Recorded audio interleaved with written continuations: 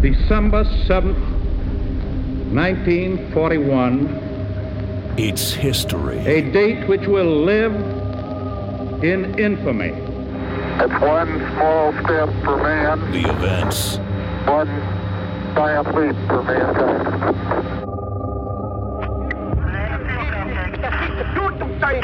The figures. Would have finally out. Not quite to the most master. Let the word go forth from this time and place. I take pride in the words, Ich bin ein Berliner. Mr. Gorbachev, The drama. tear down this wall. Gate 6 to Manhattan, urgent. Marine 6. Tower 2 has had a major explosion and what appears to be a complete collapse surrounding the entire area. I welcome this kind of examination because people have got to know whether or not their president's a crook. The deep questions. Well, I'm not a crook. If we dig deep in our history and our doctrine, and remember that we are not descended from fearful men. Banana field com. It's hardcore history.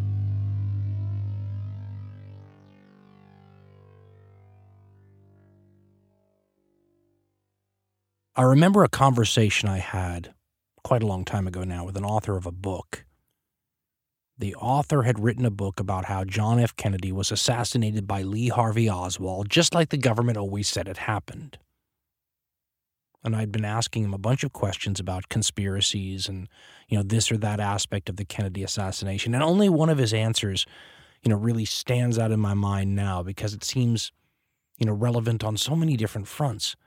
One of the answers on why it was so hard for some people to accept what this guy was purporting as the truth, he said, was because people are inherently very uncomfortable with the idea that a single nobody can have such an effect on all of our lives.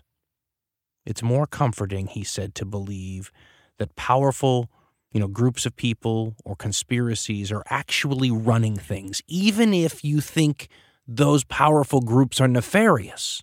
It's somehow comforting to think that somebody's in charge, that it's not all just random, that a plane couldn't just drop from the sky and land on your house tomorrow.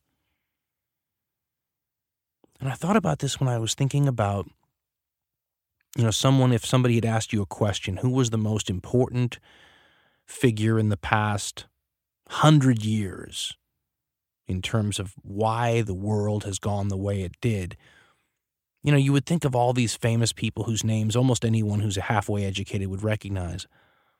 And yet what's interesting is you could conceivably put the name down of somebody who was, historically speaking, a nobody. Lee Harvey Oswald, on the pages of the history books, besides the Kennedy assassination, is a nobody. He didn't do anything else of importance. But that event was huge, right? If he actually killed John F. Kennedy the way the narrative says, Lee Harvey Oswald changed the world. He changed the president instantly, right? I mean, how many of us have the potential to change who the president of the United States is? That lone gunman did, if he was indeed the lone gunman. The person who may be most responsible for the modern world, this entire world, including the 9/11 attacks that, many commentators now say shape the modern world, right? We live in an era of terrorism, or the age of terrorism, you will hear them say, without them seeming to really understand that the age of terrorism, supposedly sparked by the 9/11 attacks in the very, very, very early 21st century, were themselves manifestations of an act of terrorism that launched us into the 20th century. If we actually live in an age of terrorism, as some of these people like to say, we've been living in it for more than 100 years. I think you could make the case that the most important individual in the last century is Gavrilo Princip. And Gavrilo Princip is a name very few of you will recognize. How can a person of so little achievement, on the world stage, be perhaps credited with creating the entire world around us? I mean, if Gavrilo Princip doesn't live, is there a 9/11 attack ever? And if that was all he did, wouldn't he be important? He did a lot more than that. Gavrilo Princip is the reason there was a Second World War. Because Gavrilo Princip is the reason there was a first. And to be fair to Princip, if you could have gone to him and shown him the ramifications of what that one day would do to the world, I think he'd be horrified. He wasn't trying, to unleash a global world war. He just became the latest example of someone pulling the trigger in a giant historical game of Russian roulette. A trigger that had been pulled several times already with nothing, happening. Who would have thought that the time that Princip pulled it, that would be the time that the, metaphorical revolver pointed at the skull of the old world shot a bullet into its brain. Perhaps Princip and his compatriots would have thought that, sometimes when you're trying to create a new world, you have to utterly destroy the old one. And the people in that old world were not naive about the potential for someone like a Princip to do what they did. I mean, Otto von Bismarck, one of the greatest diplomats of 19th century Europe, perhaps the greatest diplomat Germany ever produced, famously said that if there was going to be some giant global conflict, it was going to probably break out because of some damn fool event in the Balkans. Gavrilo Princip shot 2 people in the city of Sarajevo, smack dab in the Balkans, a place that Otto von Bismarck had famously said was not worth the bones of a single Pomeranian grenadier. It would cost a hell of a lot more than that. And Princip becomes yet another example in history, proving to us that sometimes when it comes to something like terrorism, in this era, by the way, when we try desperately to keep weapons of mass destruction out of the terrorists' hands because we're afraid they'll be able to kill more people with such weapons, we forget that sometimes it's not about how many people you kill. Sometimes it's about who they are. And often, it's not the terrorist act that changes the world. It's the response of the victims, that does. Gavrilo Princip killed 2 people, and he did so in a way that almost makes you believe in fate. And truthfully, I'm not much of a fate believer. But one of the things I like about history is how it forces me to challenge some of my own preconceptions and certainly make me think about other possibilities. I've always thought, for example, that history unfolds for chaotic reasons. That it's somewhat random, that millions of people going about their lives in their own ways, with trends and forces acting upon them, and people in important positions making decisions, and all this together creates a dynamic that's completely unpredictable, as I said, somewhat chaotic and random, and unfolds into the future. I think my logical side of the brain appreciates that sort of viewpoint. The problem is that sometimes history confronts us with events where the logical part of at least my brain wants to flip sides and wants to logically defend what I consider to be the more illogical point of view. In this case, the logical part of my brain will sometimes shift and try to defend something like fate or destiny or predetermination. Those to me are the 2 ends of the scale, chaos on one side and randomness on one side, and fate and predestination on the other. And there's this weird twilight zone where the 2 sort of intersect. And that event that happened in late June 1914 is one of the best examples you'll find from history where, the logical side of your brain stands a pretty good chance of flipping and trying to defend the illogical position that this is somehow predestined. I mean, let me challenge you with a similar kind of analogy. Take the John F. Kennedy assassination, for example, and imagine that in addition to Lee Harvey Oswald up at the Texas School Book Depository, you have another assassin on the grassy knoll, as has sometimes been suggested, and that in this JFK assassination attempt, Oswald misses, and the bullet strikes the ground, maybe injures some passersby, and everybody realizes an assassination attempt is happening, and the Secret Service get on the car, and they speed away past the grassy knoll, past the other assassin who never gets a shot at President Kennedy, and then President Kennedy's gone. And no one knows what to do, no one's quite sure what happens, and then, later on, all of a sudden, while the assassin on the grassy knoll is probably trying to just figure out, okay, maybe what do I do now? The car with the president and his wife show up right down the road again, past the Texas School Book Depository, right to the grassy knoll where it proceeds to stall and stop. What are the odds of that? Kind of kooky, huh? History can be that way. Well, on June 28th, 1914, Gavrilo Princip, and from 6 to some sources say 20 assassins, if you believe some of the people who claim to have taken part in these assassination attempts, show up in Sarajevo with murder on their minds. They want to kill the governing figure in Sarajevo, the person who is sort of the Prince Charles, plays the same role Prince Charles plays in the British monarchy right now, in the monarchy of the country that are the overlords in Sarajevo, a country that doesn't exist anymore called Austria-Hungary. And Austria-Hungary is led by a really old, very well-loved guy named Franz Joseph, who's going to die soon because he's very old. And the person who will take over when Franz Joseph dies is this guy coming on a visit to Sarajevo. The Prince Charles of his country, although unlike Prince Charles, whose role is completely ceremonial, this guy will actually have some real power when he gets the throne.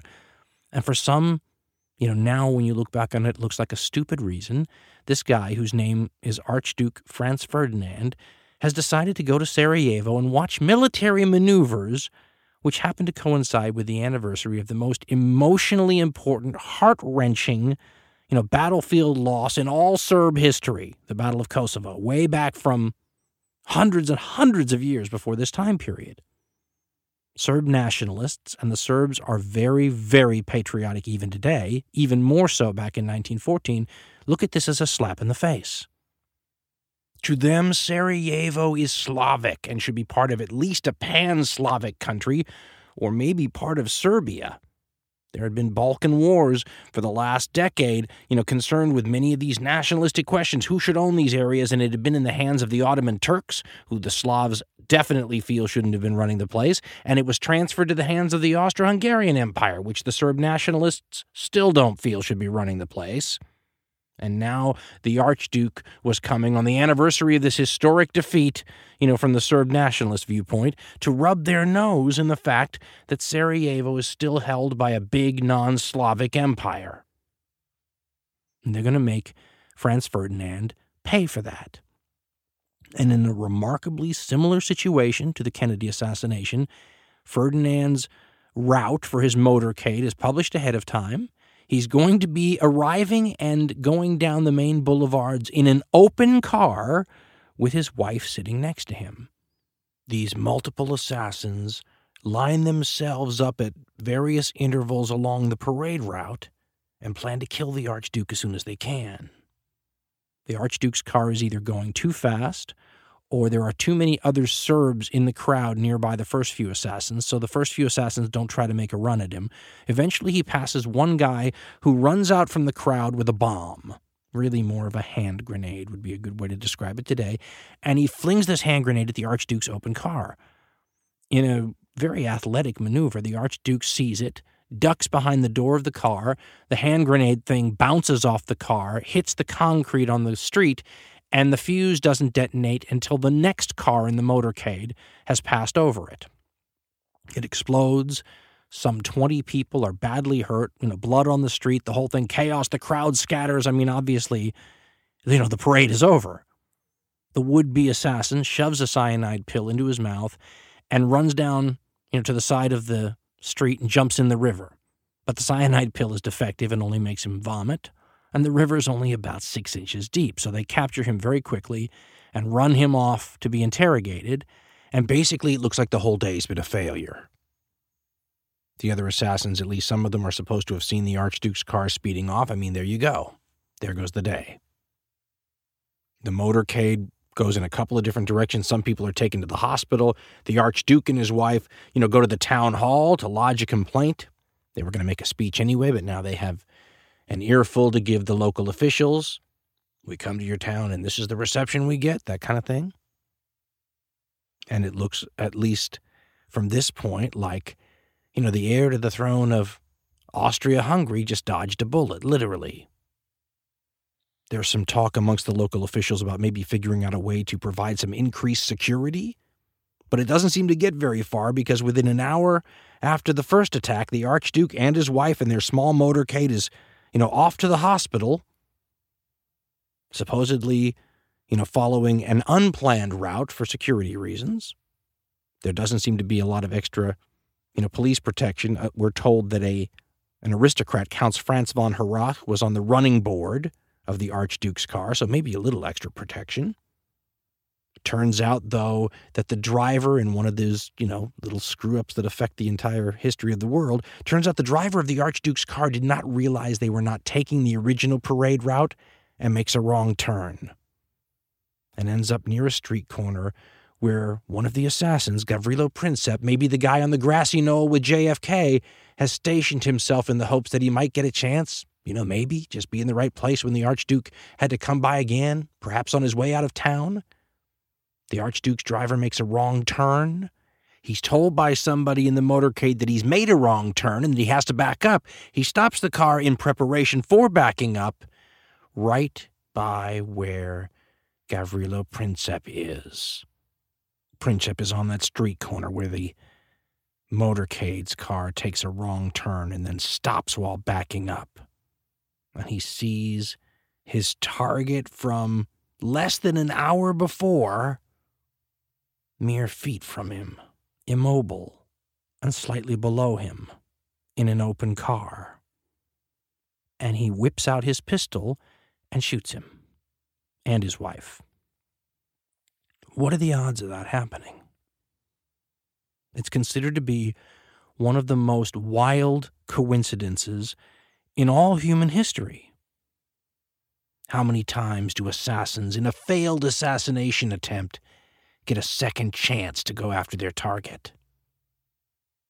And we sometimes forget, because it's such a monumental historical moment, that this is still a terrorist attack, and it was quite upsetting, to either witness or live through. Part of what makes these things seem so unreal is that we only have grainy black and white footage of even the events before that. You can go see movies where you can see the Archduke and his wife getting ready to go into the motorcade, and you get an idea of what they looked like, and it's all kind of moving a little too fast the way those old-fashioned movies were and everything, and it just doesn't look real. But you can go and you can see pictures because they have saved the tunic that the Archduke was wearing that day, and you can see in living color that this was a bright light blue tunic, and the feathers on the helmet he was wearing were bright green. I mean, it must have been the most colorful sight imaginable, but after Princip fired, the most colorful sight imaginable became a lot more gory, because there's a tear in the tunic where the bullet exited the Archduke's neck, and the tunic is covered in what is unmistakably, even 100 years later, blood. And blood has always been one of those things where when you see it in living color, there's nothing like it. I tend to believe human beings are programmed to react to that specific color, always. And the difference between seeing blood in black and white and blood in color is, there's nothing quite like that. The person who was closest to the whole thing was Count von Harrach, who was on the running board, not doing that great of a job, apparently, at security. And he says as soon as the shots were fired, they reversed the car, and he later testified this, quote, "As the car quickly reversed, a thin stream of blood spurted from His Highness's mouth onto my right cheek. As I was pulling out my handkerchief to wipe the blood away from his mouth, the Duchess cried out to him, 'For God's sake, what has happened to you?' At that, she slid off the seat and lay on the floor of the car with her face between his knees. I had no idea that she too was hit, and thought that she had simply fainted with fright. Then I heard His Imperial Highness say, 'Sophie, Sophie, don't die. Stay alive for the children.' At that, I seized the Archduke by the collar of his uniform to stop his head drooping forward, and asked him if he was in great pain. He answered me quite distinctly, 'It is nothing.' His face began to twist somewhat, but he went on repeating 6 or 7 times, ever more faintly as he gradually lost consciousness, 'It's nothing.' Then came a brief pause, followed by a convulsive rattle in his throat caused by the loss of blood. This ceased on arrival at the governor's residence. The 2 unconscious bodies were carried into the building where their death was soon established." End quote. And as a way to sort of prove that the old adage that one man's terrorist is another man's freedom fighter is true, you have only to note that amongst Serbs today, many will consider Gavrilo Princip a heroic figure, someone who, fired the first shots that started a chain of events that, while it will be horrible in both world wars for the Serbian people, eventually lead to, now, a time when those countries exist without, having to be just simply a province in some other major superpower's territories. To Serbs, this guy was a hero. And to his compatriots, who all realized that they were like desperados at the time, they all realized that they would be immortalized too. And the actual circumstances, by the way, where this plot was hatched are worthy of a spy novel. And it's hard to believe it hasn't been romanticized to some degree, but nevertheless, if you ever do the definitive big screen dramatization of World War I, the whole story, I think you want to start your movie off with that scene inside that Belgrade cafe. Obscure place, kind of run down, lit only by candlelight, with a group of 19 and 20-year-old guys at a table. I always have to remind myself how young these people are. Not old enough to legally drink alcohol in the United States is how old these people are. And then we're told by people who were there that what happened is one of their number comes in the door, sits down at the table with them, and has a package with him. And he opens up the package, and inside is only one thing, a newspaper clipping. No note, not signed it by anybody, no directions, just a newspaper clipping. And the clipping announces the imminent visit of the Archduke Franz Ferdinand to Sarajevo. One of the people who was at that table and lived to grow older and write about his experiences after he'd had time to, go from terrorist to patriot, a guy named Borjov Jevčić. And if I mispronounce that, by the way, let's just get used to that. This is going to be perhaps the most linguistically and accentually challenging show I've ever done, and I'm sure to mangle many beautiful languages, first and foremost French. So my apologies to all of you in advance. I'm sorry. I have limitations, and you're going to hear them all. Borjov Jevčić wrote years later this about that moment in history that will turn out to be so very important in a way that you can't imagine anyone at the table then would have known. They didn't know they were pulling the trigger again in that Russian roulette game, and they certainly didn't know that if they were, that was the time there was going to be a bullet in the chamber. Jevčić wrote, after the fact, quote, "A tiny clipping from a newspaper, mailed without comment from a secret band of terrorists in Zagreb, a capital of Croatia, to their comrades in Belgrade, was the torch which set the world afire with war in 1914. That bit of paper wrecked old proud empires. It gave birth to new free nations. I was one of the members of the terrorist band in Belgrade, which received it. And in those days, I and my companions were regarded as desperate criminals. A price was on our heads. Today, my little band is seen in a different light, as pioneer patriots. It is recognized that our secret plans, hatched in an obscure cafe in the capital of old Serbia, have led to the independence of the new Yugoslavia, the United Nations set free from Austrian domination." End quote. Now, ever since that time, people have been wondering how connected that group was to outside entities. Are they just a bunch of, small little self-organized terror groups put together by a bunch of young kids, or are they working for a larger entity? Today, we would ask whether or not they were an example of state-sponsored terrorism. Was there a power behind this group, a rival power? And to understand how big of a deal this could be in a Europe that was already kind of unsteady and stressed in terms of stability, imagine the United States president, a president or two from now, we don't want to be controversial, down the road, is assassinated. And we have all the shock and anger and desire for retribution that comes with that. And then very shortly after an assassin is captured, we figure out that that assassin is working with the intelligence service of our most antagonistic enemy. Think for a second how America would have reacted if Lee Harvey Oswald had been a hitman for Moscow and that came to light. which, by the way, is not that outrageous a thing to consider when you look at Oswald's ties to the Soviet Union and Cuba. Think about how the American people would have reacted, regardless of what the facts were, if they thought that was the case. And it's interesting to note that that's only a year after the Cuban Missile Crisis, a year after World War III is potentially dodged. What do you think the leaders of the United States, after Kennedy is assassinated, are worried about in terms of worst-case scenarios? Do you think it might have occurred to them, men who by the early 1960s had grown up during and in the immediate years after the First World War, do you think they might have been seeing in their mind's eye history repeating itself? A world leader killed by a gunman in an open car with his wife sitting next to him in public by a young person maybe working for a foreign government, and then having the world spiral out of control despite what the major players may have wanted? Do you think the people around Kennedy might have worried a little about how that might have turned out? Because those guys in that cafe very well may have been working for the Serbian intelligence service. There's been a lot written about this. No one knows for sure.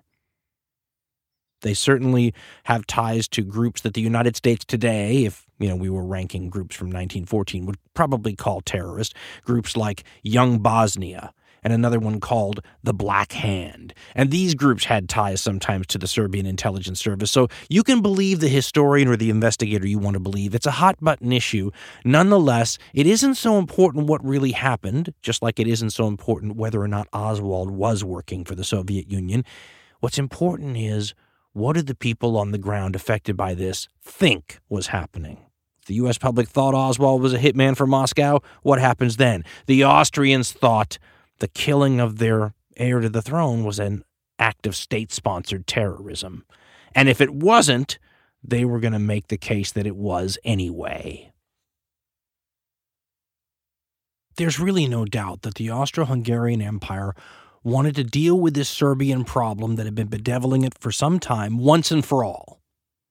And to be honest, it's hard to blame them. I mean, the Serbians and the Slavs will counter with the idea that the Austro-Hungarians had not possessed this territory for very long. Bosnia-Herzegovina and places like Sarajevo had not been Austro-Hungarian for a long time.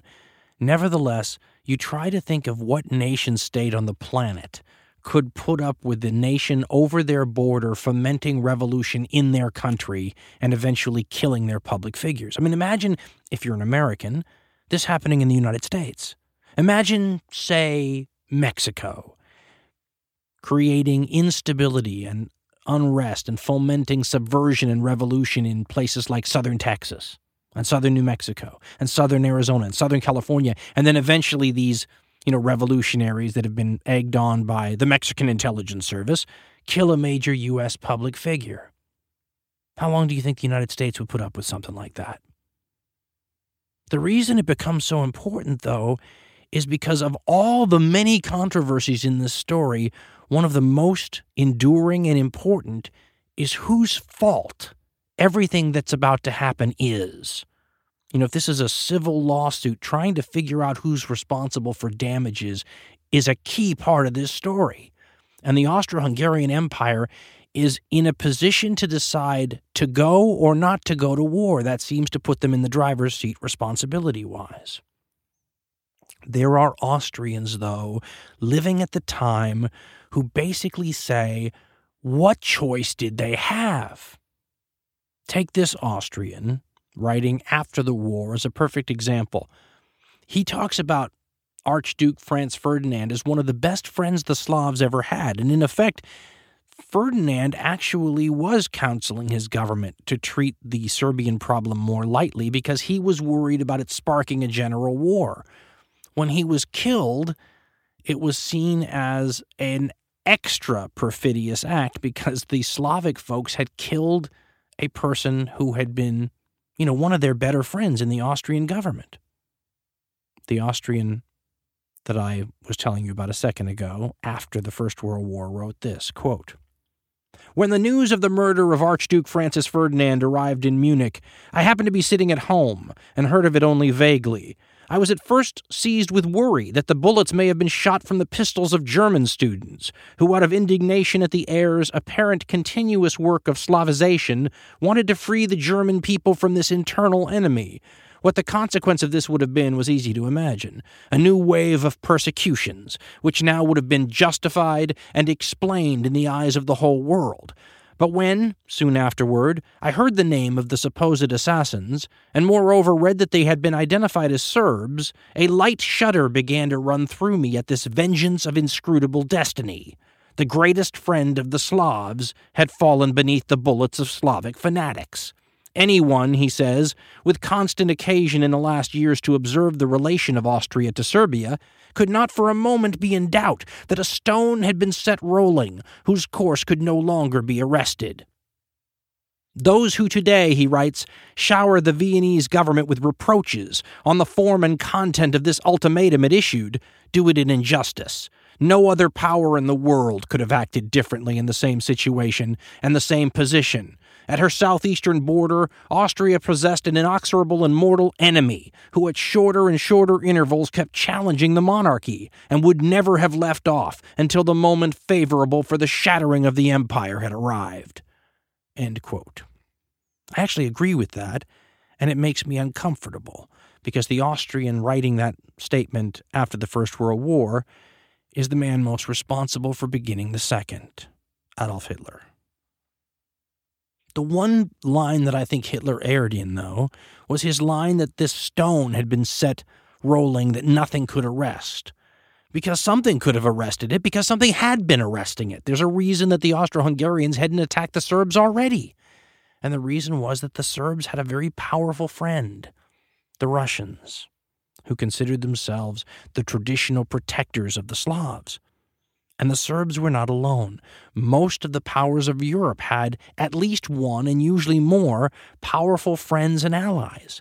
This was the era in European history, and it's often used as an example of one of the main reasons this whole story unfolds the way it does. This is the era of a very complex web of alliances that bind European countries to each other.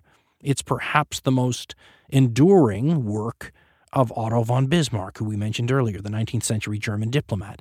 Bismarck played a very large role in the foundation of modern Germany, but he also played a huge role in creating a system of alliances that both expanded, Germany's possibilities, while at the same time preserving a general peace in Europe. There were wars between Napoleon and the First World War, there's no doubt about that, and some of them were directly the fault of Bismarck, but there wasn't a general European conflict involving all the major powers. And let's not forget that this is an era that we would today call a multipolar world, which is hard for us to understand in an era of one or two superpowers. Europe during this time period had at least 5 first-rate power states: Britain, France, Germany, Russia, and the Austro-Hungarian Empire. Many people throw in Turkey and Italy too, which would make 7. These states all were bound to each other with complex alliance systems, and complex is the way Bismarck wanted it. Bismarck had set it up so that basically no matter what happened, he was in the driver's seat. And this worked unbelievably well, especially for German interests, but for European interests as a whole for a long time. But by the time 1914 rolls around, this genius who created this system that's so complex, only he knew how to run it. I've taken whole courses on Bismarckian diplomacy from professors who spent their whole life studying it, and they don't know why he did some of the things he did. While he was running it, it was fantastic. By the time 1914 rolls around, he hasn't been running it for some time.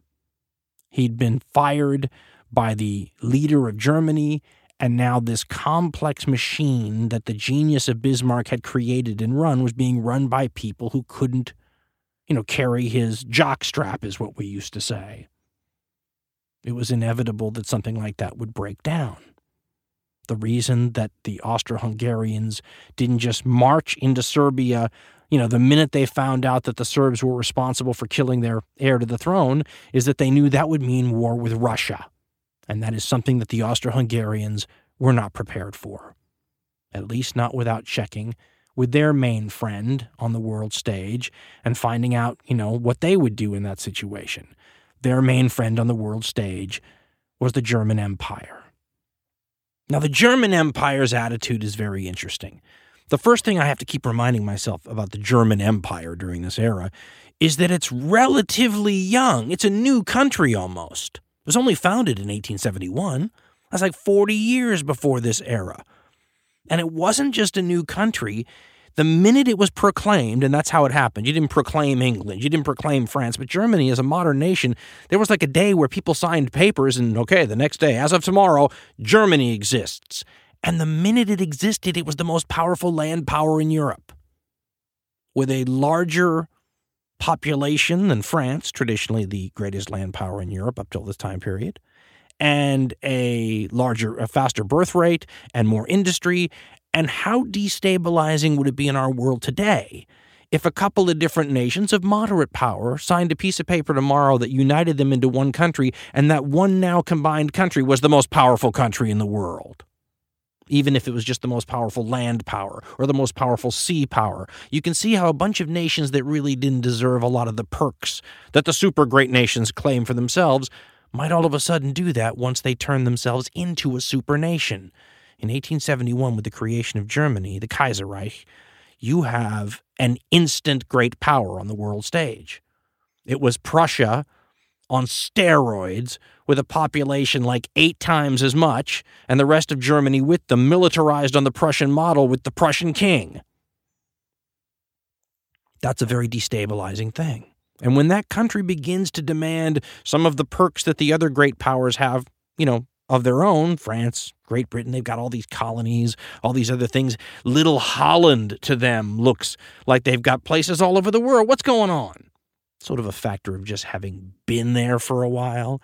If you were around during the age of exploration and you had a bunch of ships out there, you were getting colonies. Germany didn't come around until most of the good stuff was taken. It was a cause of instability. Germany worried about being encircled. They had powers all around them that didn't wish them well. Historian Neil Ferguson, in a thing that I really thought was quite wonderful, because here in the West, those of us who fought the German Empire famously said that they had this sort of paranoia about being encircled. They were always worried about being encircled. Well, look at them on a map. They're born encircled. They're in Central Europe. They've got enemy powers all around them. Neil Ferguson said they weren't paranoid about being encircled. They were being encircled. And they were worried about an upcoming war. And up until Otto von Bismarck goes away, he had neutralized Russia. That was like one of the main things in his diplomatic alliance system. Keep the Russians happy. He said, in a 5 superpower world, make sure your country's one of 3, right? So it's always 3 against 2. And Russia was always to be kept on your good side. When he is sacked and basically the foreign policy begins to be heavily influenced by the German Kaiser, the emperor. Kaiser means Caesar, by the way. So imagine, calling your emperor Caesar in 1914. In any case, the Kaiser was a strange guy. He sacks Bismarck because Bismarck's kind of talking down to him and is kind of running the show, and he's an old guy by then, and he's much revered. And, how do you grow into your own man with that guy hanging over your shoulder? So he fires him, and he allows that machine to make vital mistakes Bismarck never would have made with that diplomatic machine. Vital mistake number 1, he lost the Russians.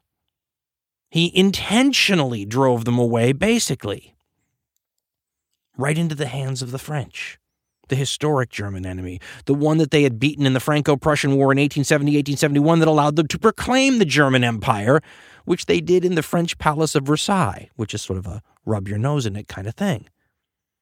The Germans and the French assumed they'd fight each other again someday. Now the French were allied with the Russians, and now the German fears of encirclement had become a reality. The Germans had been trying to plan for what they're going to do with a war, against an enemy to their west and another enemy to their east at the same time, right? How do you do that? And now this situation in Austria boils over, and the Austrians say to the Germans, listen, if we're going to do a war with Serbia, Russia's going to attack us. If Russia attacks us, where do you stand? And the Kaiser, this is controversial, but traditionally the Kaiser is supposed to have told the Austrians to go for it. Get Serbia done now. And some historians, again, this is all very controversial. Everybody has a different opinion. But basically the idea seems to be that the Kaiser believed that if it was done quickly enough, the Serbians could be crushed before the situation spiraled out of control in Europe, because even as moderately intelligent, we'll give him some credit that the Kaiser was, he knew that Europe was a powder keg. And the key thing that had to be avoided was this process, almost a machine, the cranking up of a doomsday device that everybody who'd actually been present when the thinkers who dealt with the doomsday device explained what the doomsday device did understood that once the trigger on this thing was pulled, it was going to be really hard to turn it off. So if the Austrians could conquer the Serbians before the Russians, flipped the doomsday device switch, it would all be okay. Again, a lot of controversy on this, because this is, again, another one of those places where the war guilt question hinges. Did Germany tell Austria to go crush Serbia, and who cares if the Russians attack everybody? But of course, the problem wasn't that it would just involve the Russians attacking everybody. Because of that complex web of alliances we talked about earlier, other countries were going to get dragged into the conflict. This was something that was well understood by the intelligent heads of Europe.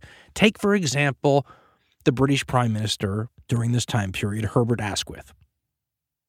Asquith wrote a letter, a private letter that's come down to the history books, right after Serbia receives the ultimatum from Austria that's so important. And Asquith writes, quote, "Austria has sent a bullying and humiliating ultimatum to Serbia, who cannot possibly comply with it, and then demanded an answer within 48 hours, failing which she will march. This means almost inevitably that Russia will come to the scene in defense of Serbia and in defiance of Austria, and if so, it's difficult for Germany and France to refrain from lending a hand to one side or the other, so that we are in measurable or imaginable distance of a real Armageddon. Happily, there seems to be no reason why we should be anything more than spectators." End quote. Well, that turned out, obviously, to be wishful thinking on the British Prime Minister's part. But historians like Neil Ferguson, who write revisionist works like The Pity of War, have suggested that if the British had stayed out, we'd have a better world today, for all sorts of reasons. I mean, he knocks off many of the biggest events of the 20th century, the most horrible, saying this never happens, that never happens, that never happens if Britain stays out of the war. Britain can stay out of the war because they don't have a hard alliance with anyone. They're not caught up in that web of alliances. Well, not too much. They have an understanding with France, an understanding with enough wiggle room so that there was a lot of talk in Britain about do we or don't we get involved in this whole thing. This whole thing was something that hadn't happened in 100 years in Europe, a general European war. It hadn't happened since Napoleon, since Waterloo. And that war was so terrible, not just that war, the entire Napoleonic Wars and the Wars of the French Revolution, that era from like 1789 to 1815, so awful in terms of military destruction that a lesson had been taught to the, crown heads of Europe. And the lesson was, war's not as much of a game anymore. It's no longer, these small private armies that we move around our European chessboard and, I lost to you, so you can have this province, and then next time I'll beat you and I'll take that province back, Nobody was trying to topple other regimes. It was, if anything, gentlemanly warfare, if there's ever been such a thing. It's been called in the history books limited warfare or restricted warfare.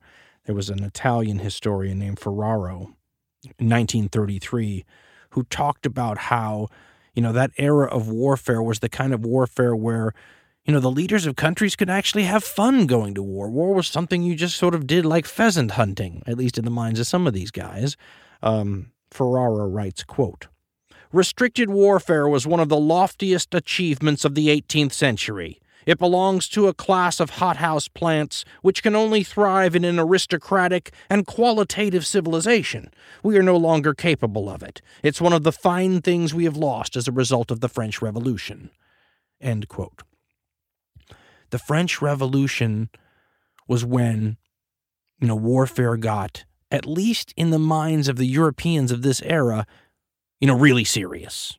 You want a war? Then we're going to go to war. The crown heads of Europe attacked France after France went all revolutionary. And you have to understand how much of a shock that was. Historian Gwen Dyer has a great way of describing it. He says, to understand the shock of the crowned heads of Europe when the most royal of European countries, the French, were overthrown by leftist revolutionaries, he says you have to imagine if Maoists toppled the U.S. government today. Maoists, of course, being a very hardcore communist group. Imagine them toppling today's U.S. government and beginning to govern. He goes, that's how the crowned heads of Europe felt about the French Revolution and how destabilizing it was seen. So inevitably, the royalty of Europe, which is almost all of Europe, clashes with this new republic in France and coalesces into an alliance, and everybody attacks France. And they do so with their private mercenary armies, and they run into the entire French population, a people in arms. Because France started by losing. You have to imagine a state where the entire underpinnings of the state have been broken down, including especially the army. And then Prussia, Russia, Austria, Great Britain, all these powers in Europe attack France at the same time. And you're stuck with, like a bit of your army left over. The artillery stayed with the people, so the old French artillery was good. But you've got this mishmash of an army with officers who don't have any authority. It's crazy. And France is about to be defeated. And then, as only totalitarian-type regimes can do, they basically tell the people of France that the war is now everything, our entire focus. The entire society exists only to win this war.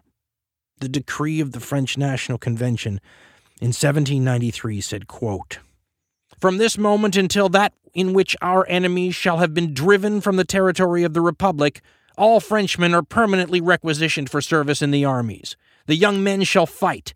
The married men shall forge weapons and transport supplies. The women will make tents and clothes and serve in hospitals.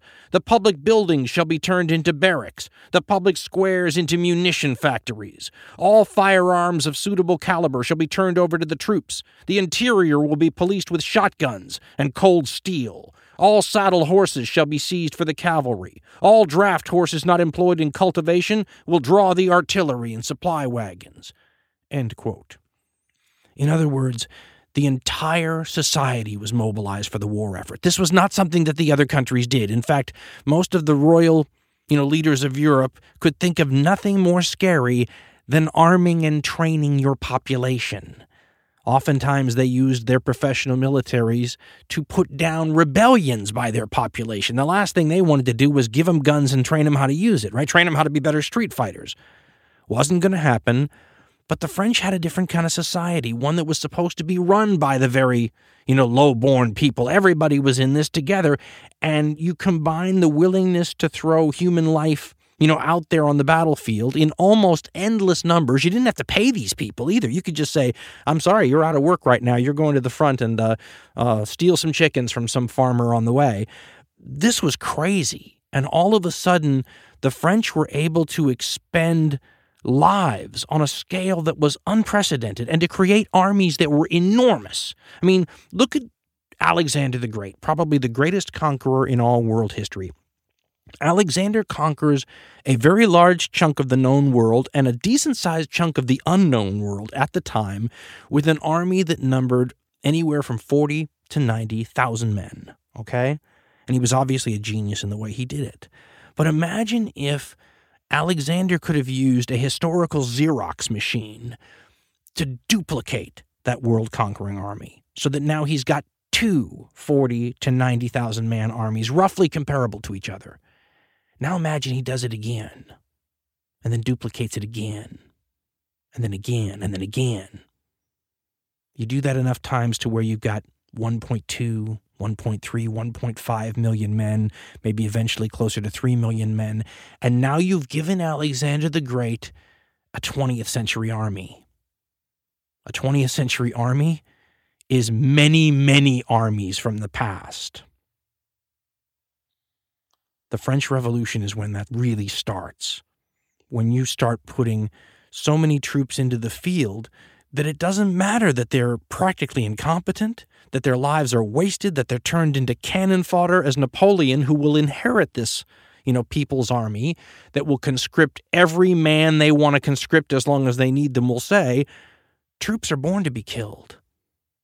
And as Napoleon famously said to the Austrian diplomat Count Metternich, "You cannot stop me. I spend 30,000 lives a month." If any of the major powers, except maybe Russia, in Europe at this time, lost 30,000 men in a month, it would be considered quite a blow. Napoleon lost 30,000 men a month as a matter of course, because he had a new kind of army. He had a people in arms, and in order to beat him, the other countries of Europe had to do the same thing. As the German Field Marshal Blücher told the Prussian, government after the Prussians had been defeated by Napoleon, "Give me a national army. Give me what he has." And when he got it, which the Prussian aristocracy didn't want to do for the same reason that the European leaders everywhere didn't want to do it. They didn't want to put the people in arms, but when they did, they were able to triple the size of Blücher's army, and he took that army and fought Napoleon with it. The creation of a nation in arms was the first step in creating the modern war machine, because now all of a sudden, life was cheap. Not only was life cheap, but the modern nation state was now deep enough to be able to truly take a punch. And this is what sets the modern militaries off and the modern states off from the ones in ancient times. In ancient times, very few states could take a punch, to use a boxing term. Many of them could dish it out. I mean, you take a state like the Achaemenid Persians, the ones who fought the Spartans at Thermopylae and all that. The Persians could dish out really good blows, but they couldn't take very many good blows. Most nations in the past couldn't. That's why if you look at a book, The Greatest Battles in History, if it's beyond, about 150 years ago, sometimes the great battle is the only battle. I mean, wars are won or lost on one big battle because the nation states couldn't take too many punches. They couldn't re-raise armies. The state just couldn't support it.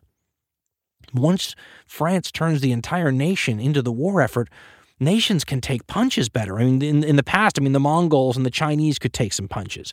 The Roman Empire could take punches. That's what set those nation states in the past apart from most of their enemies, right? They had more staying power. They had modern staying power. The French Revolution teaches all these states to have modern staying power. The only problem with modern staying power is that the killing can go on longer. In boxing, they always feel like an early knockout is more merciful than a long match, because in a long match, you take a lot more punishment. Well, in a funny way, if everything could be decided at one big horrific battle, at the start of a war, that is a lot less costly over time than a 4 or a 5-year-long conflict where both sides grind each other down to the nub.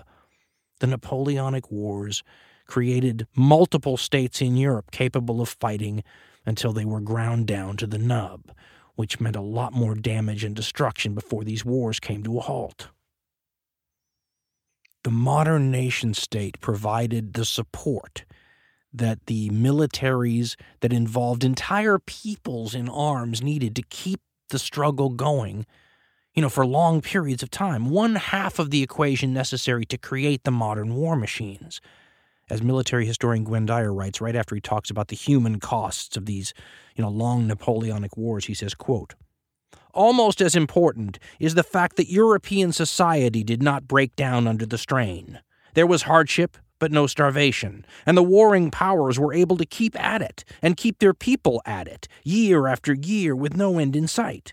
The European states had developed the wealth, the organizational techniques, and the methods of motivation needed to fight mass wars with a degree of popular participation that no other civilized society had ever even approached. All that was lacking," he writes, "to transform mass warfare into total war was the technology. But the Industrial Revolution was already almost a generation old in 1814, and soon it would begin to fill the last remaining gap." End quote. What was missing to make this new deadly machine that the Napoleonic Wars and the French Revolution created was the technology to increase the deadliness by exponential amounts. And that was already something that was happening. The 1800s are an era in military history where the killing power of machines skyrockets. And machines have been an important part of battlefields since before there were cities and human societies to field mass armies at all. Think of the bow and arrow. That's a Neolithic weapon. That's a Stone Age machine that made man a more efficient killer, both in hunting but on the battlefield as well. By the time the 1800s roll around, the machine's killing power skyrockets. But because there is no major war involving all the great powers between Napoleon and the First World War, the actual demonstration of how this stuff can be used is lacking. And the military powers of the world try to examine the conflicts that do happen to see if they can learn any lessons about what the next war is likely to be like. There were European observers, for example, at the American Civil War to try to see, what you could learn from that. The Crimean War breaks out in the 1850s between Russia and Britain and France. There's a war, obviously, between the United States and Spain that involved Cuba and the Philippines, right around the turn of the century, going into the 1900s. Probably most importantly, there's a war between Japan and Russia in 1905, where some of the use of these, new weapons that, when fused together, create the modern war machine, where some of that was observable. The one thing that seems to be the key element, as far as European planners can figure it out, though, is something that harkens back to a phrase from a Confederate general in the U.S. Civil War who said that the key to warfare was to get there firstest with the mostest. And the idea now of these mass armies that Europe had created was that you needed to be able to raise them and get them to the battlefield before the other side beat you to it. The timetable for mobilization becomes a force that none of the major European powers seem to be anything but a slave to once the assassin's bullet in Sarajevo cuts down the Austrian Archduke. When the Archduke is killed by Princeps, he does the equivalent of pulling a pin on a hand grenade. Imagine trying to hold negotiations to ward off an explosion with a guy who's already pulled the pin on the grenade, right? You have a limited amount of time to convince them of anything. Winston Churchill, during his life, had famously said that jaw was better than war, meaning negotiations always better than war. But if the person's already pulled the pin on the hand grenade, you have a very short window of opportunity to avoid the inevitable. And that's where Europe finds itself after the Archduke is murdered. Everybody's worried about the same thing, too. There's an old phrase the peace movement used to use in the late 1960s, early 1970s, where they would say, what if they gave a war and nobody came? Well, the military planners in Europe at this time period are worried about something a little bit different.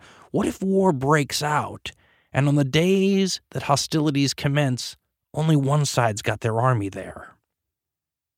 I mean, if it takes you 30 days to get your reservists in uniform to the mustering point and to the battlefield before they're ready to fight, how big of a deal is it if it only takes your opponent 15 days to do the same thing?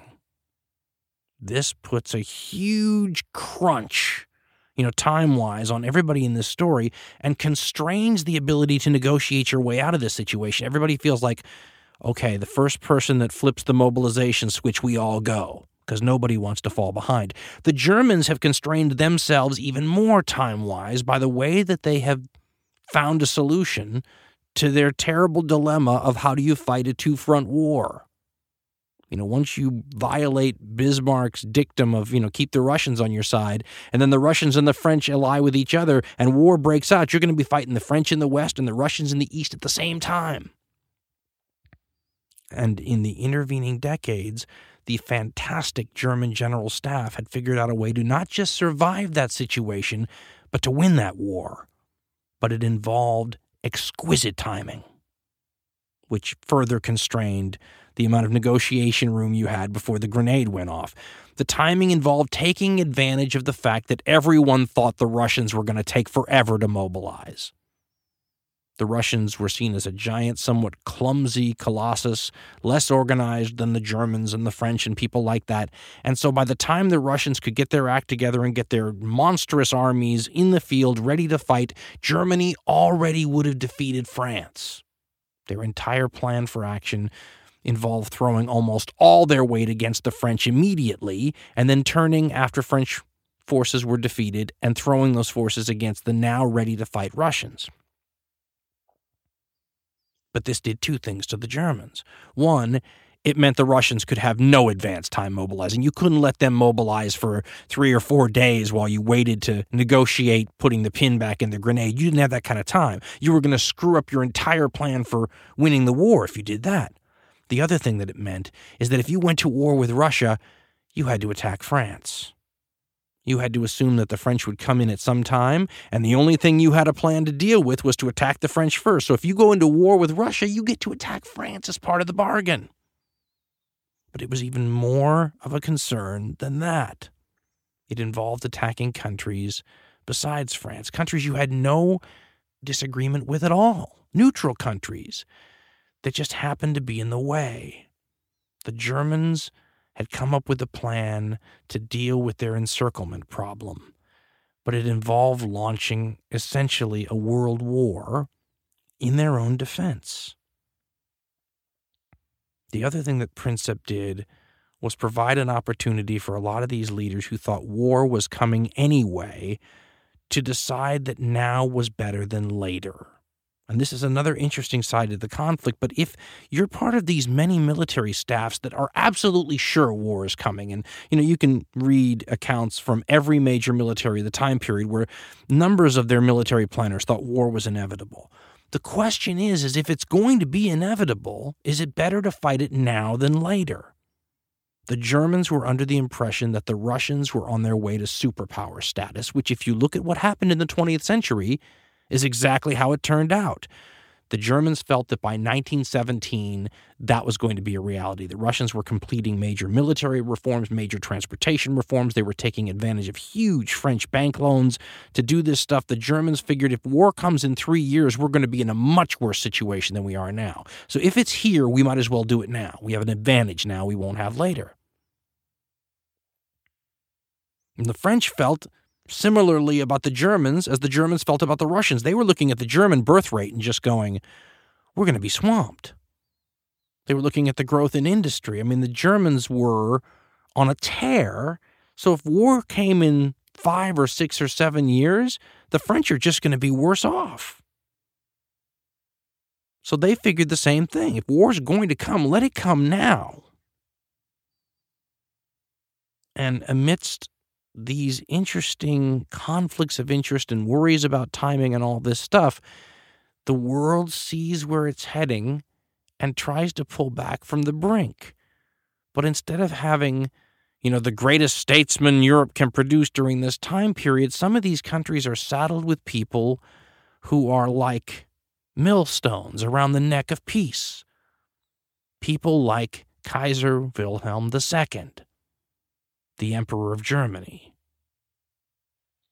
And leadership is such an interesting side of this conflict because I firmly believe had you had a guy of Otto von Bismarck's caliber in a position of authority in Germany when the First World War is, on the verge of happening, that they could put the pin back in the grenade, that Gavrilo Princip metaphorically pulled in Sarajevo. I think it could have been done, and all it would have required would have been some real diplomatic quality. Brilliance would have been great, but I don't even think you needed that. Just some high-quality workmanship, which the Germans had produced time and again. The problem was, in this time period, they are stuck with a ruler who could not have gotten the job if merit had been one of the requirements, of having it handed to you. Kaiser Wilhelm II was not a great leader. He represents the most wonderful example you can easily think of what a roll of the dice hereditary monarchy is, and how sometimes you get a great roll and you end up with a gifted ruler, and then it almost seems wonderful that they've got so much power in their hands, right? Because if someone really knows what to do with it and does good things with it, you kind of say to yourself, well, I'm glad they had the power to do those good things. But that's a bit of a roll of the dice, isn't it? As often as you get one of those people, you get somebody who's evil or cruel or insane. Some people throughout history have rolled very badly on the dice far too many times, but it creates good hardcore history work, for us. I mean, the ancient Elamites used to roll whatever the number is that comes up that means you get yet another insane ruler in your dynasties. Made for fun reading, but I wouldn't have wanted to live under it. In Germany, this current leader, this current Kaiser, just like Tsar in Russia, where they have an autocratic king guy too, both of those stem from the word Caesar, which right there in the 20th century sounds anachronistic, doesn't it? You know, it's part of this old world that had existed forever. I mean, king and emperor doesn't sound anachronistic at any time in history before 1914, going back to like Mesopotamia, does it? Just sounds weird in the 20th century. Shows you how old this world is that is marching into the 20th century. 3 of the major powers in this conflict are ruled by emperors, kings, or czars. Now, they don't have total power. Well, the Tsar almost does, really. The Kaiser's had his chipped away over a couple generations. He has to share some power with the German legislature, which has political parties, and they handle budgets and taxation. But the Kaiser still has a ton of power over war and foreign policy and political appointments and all that. And he's just this below-average guy. The funny part about the Kaiser is that the best thing that ever happened to his reputation was Adolf Hitler. Because when you look at the propaganda and you read the stuff written about the Kaiser before Hitler comes along, and the Kaiser is treated as this evil character, malevolent, you know, this militaristic, want to take over the world, blood falling off of the bayonet you see in the political cartoons. And now the attitude that people have towards him is that he's almost silly, or that he's full of, you know, he's just racked with inferiority complexes. He's almost to be pitied. He's a little mentally dull, but there isn't that malevolent evil sort of thing. And I think part of the reason why is when you have Hitler to compare someone to, all of a sudden you see that the Kaiser was just sort of a, you know, marginally bad roll on the monarchy dice. For what it's worth, he was tied into all the other great monarchies in Europe. One of the funny twists in this story, and it actually provides, you know, something of importance because in Europe at this time, the royal families had relatives of other royal families in Europe in their families. And these families still communicated with each other, which provides like a diplomatic back channel where these rulers can actually, you know, sidestep traditional diplomacy and just write the family member that rules the other country. For example, Queen Victoria, who may be the most famous queen in British history, maybe the most important, ruled forever, presided over Britain during the height of Britain's power when she's controlling most of the world and the sun proverbially never set on the British Empire. Queen Victoria's grandchildren are Kaiser Wilhelm's one of them. He's Queen Victoria's grandchild. He's the first cousin of the King of England, King George, right? Not just that, but the Tsar of Russia is married to another of Queen Victoria's grandchildren. So the Tsar is her son-in-law. It's also Wilhelm's cousin. And when, you know, he gets upset or he wants to talk to the Russians about something, he will often, you know, sit down and pen a quick note to Cousin Nicky. That would be Tsar Nicholas II. Now, the Tsar in Russia is another average to low average roll on the monarchy dice.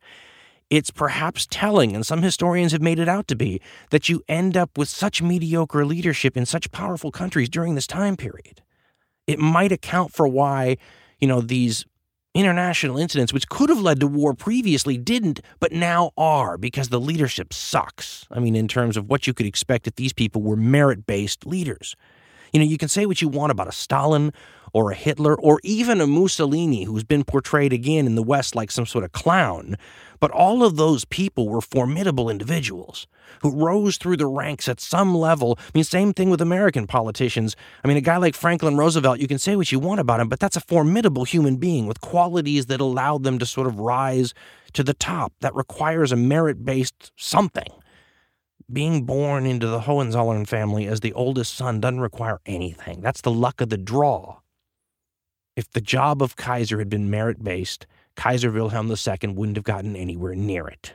And yet he's the guy most responsible for putting the pin back in the grenade if war is going to be avoided here. And, you know, he famously said after he sacked Bismarck and then sacked another guy, he said, I am my own chancellor, meaning I'm going to run all this myself. But what do you do when not only are they subpar in intelligence and brilliance and all that, But because they're subpar in it, they can't see that they're subpar in it. They don't even take advice well. I mean, at one point in the story, the Kaiser will ask one of his military leaders to do something that is ridiculous, stupid, lose the war, stupid. And the military leader will say, it cannot be done. And the Kaiser will embarrass him and say something to the effect of, your uncle, who was also a field marshal, would have given me a different answer. In other words, he would have done what I wanted him to do, even if it was stupid. The Kaiser, just to show you how it is, too, so you understand royalty and you remember in your head, you go, oh, yeah, that's what royalty's like. This same military leader I just quoted, a guy named von Moltke, will have to change the way that the German war game system works before the First World War.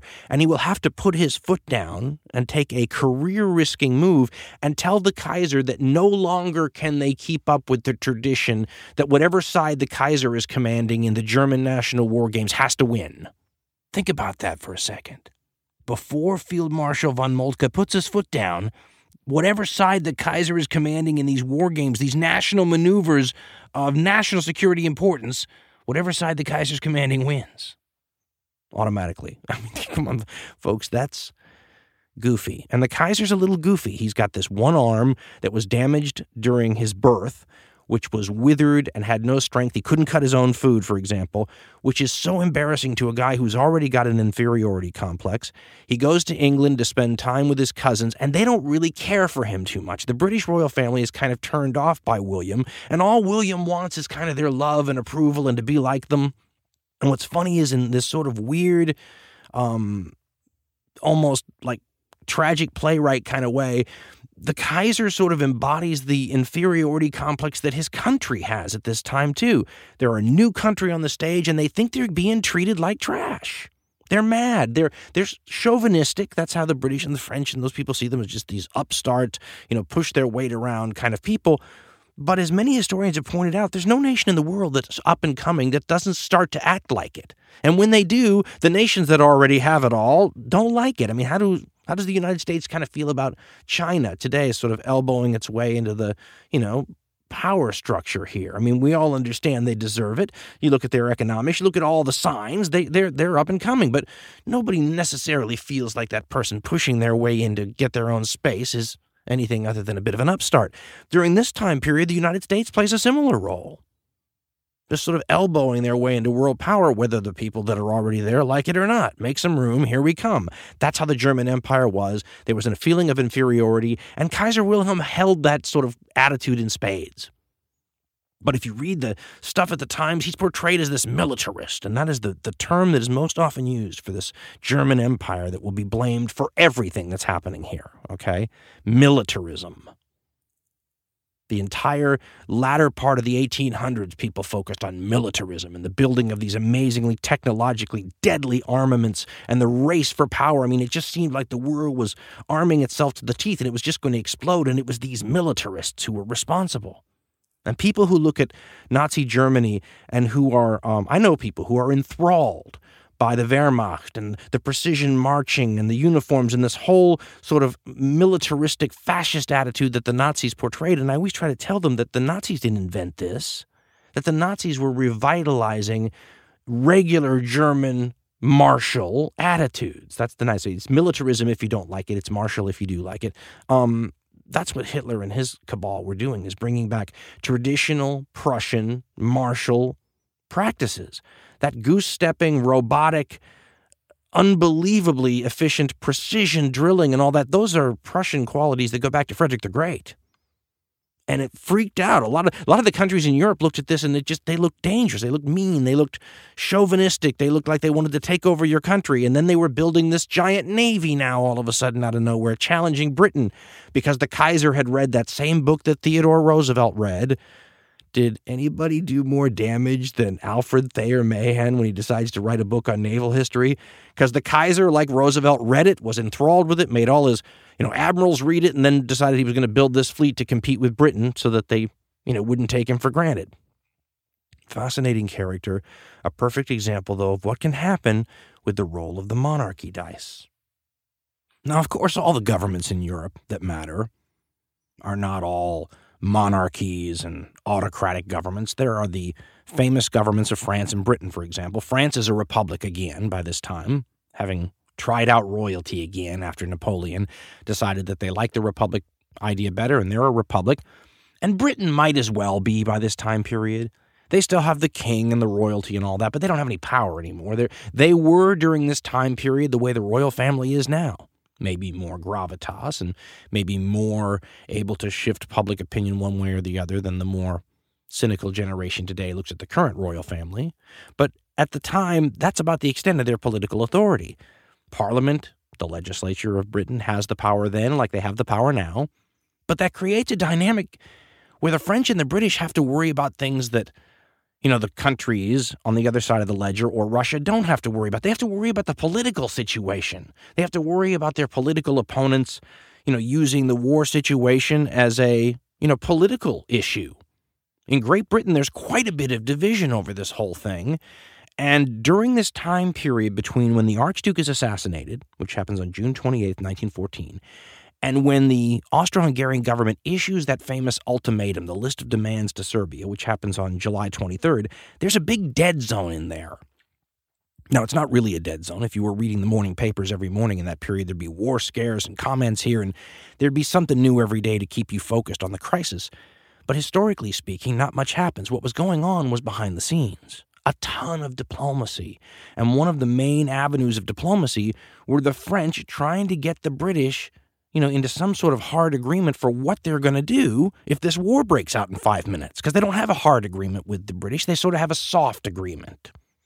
Instead of a signed on the dotted line contract, they have a handshake deal. And they're starting to get a little bit worried about the handshake deal.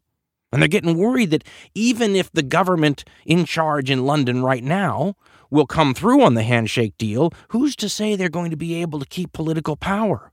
Their opponents could use this war issue, to topple the government, take control of the government, and then say to France, we only have a handshake deal. I'm sorry, the new government will not comply with the handshake deal. Sorry, we're not getting involved in this war. We're neutral. We have this splendid isolation, and the Navy will protect us. Because remember, folks, look at a map of Great Britain. They have a giant moat around their country and the greatest Navy in the world to protect it. They have the option of staying out of this thing if they want to. The French don't have that luxury. They're on the invasion list. They're on the dinner menu for Imperial Germany, and they're looking for people to provide some help. They've got the Russians, but the Russians are a long way away. But not being on the dinner menu for the Imperial German military meant that the British situation was fundamentally different. They couldn't see a real positive outcome for them if they get involved in this whole affair. I mean, there are things the French can gain. They got a couple of lost territories they lost to Germany in the War of 1870-1871. They'd like to get those back. In a best-case scenario, if this conflict breaks out, they will get them back. The British don't have anything that wonderfully positive to look forward to. Yes, they might alleviate the threat of this German fleet, but by 1912, it was already felt that the British had proven that the Germans could not compete with them in the building of ships. Not if they wanted to have a great land army at the same time. And so that's kind of out of the way by this point.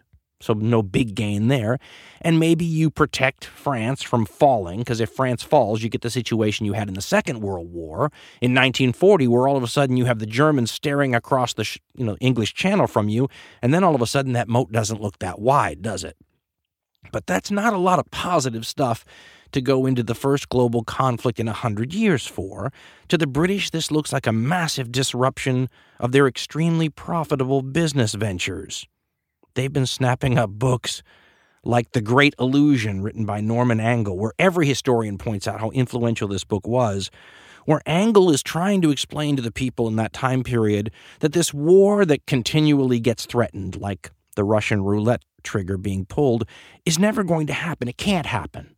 The world has become too interdependent in that time period. There's too much globalization. This is the early period where all that starts, where you have the telegraph providing instant communication and the railroads and the shipping lines, and trade had never been higher, wealth had never been grander, and Europe was at the height of its, financial power, and Britain was at the height of everybody's financial power. Why would you mess with that economic situation? Guys like Angell were saying that what had happened is it was so profitable to simply do business as usual that there was nothing worth going to war over. What Engel was saying is that anything you would gain by launching a war would be dwarfed by what you would lose by destroying the system that was allowing everyone to make so much money. There's an old line that when goods don't cross borders, armies will. Well, this is the opposite situation. Their goods are crossing borders like crazy. So guys like Engel tell you that, because of that formula, and they believe in that formula, you can't have a war. And what the British are starting to find out, as this dead zone period from the end of the Archduke's assassination to the ultimatum by Serbia, what the British are starting to find out is that Engel is at least partially wrong. He may be right that you will destroy a whole system that's making everybody rich. He seems to be wrong in thinking that the powers that be will avoid a war because of that. And the British government is having a hard time selling their people on the idea that this is good for Britain. On July 23rd, finally, the long-awaited response from the Austro-Hungarian government to the killing of their heir to the throne. They send an ultimatum to the government of Serbia. The ultimatum is one of those documents you can look at throughout history that is obviously designed to be rejected. The demands would eviscerate Serbian sovereignty. No sovereign state could agree to this. And they're only given 48 hours to respond to all these different points, the rejection of any one of which means war. But the day before the 48-hour deadline runs out, the Serb government sends a message to the Tsar of Russia asking for help. And they wrote, quote, "We cannot defend ourselves. Therefore, we pray your majesty to send help as soon as possible. Your majesty has given many proofs of your previous goodwill, and we confidently hope that this appeal will find an echo in your generous Slav heart." End quote. The Serbs send a response back to the Austro-Hungarians. It's not good enough. The Austro-Hungarians declare war on July 28th, exactly 1 month after the assassination, and they're shelling Belgrade in like 5 minutes. The Russians declare mobilization in response to this.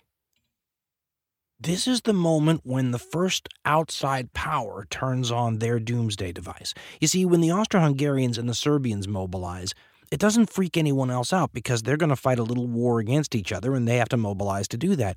It's when the first outside power tied to these alliance systems flicks on their doomsday device that everyone else is going to feel the pressure to do the same thing.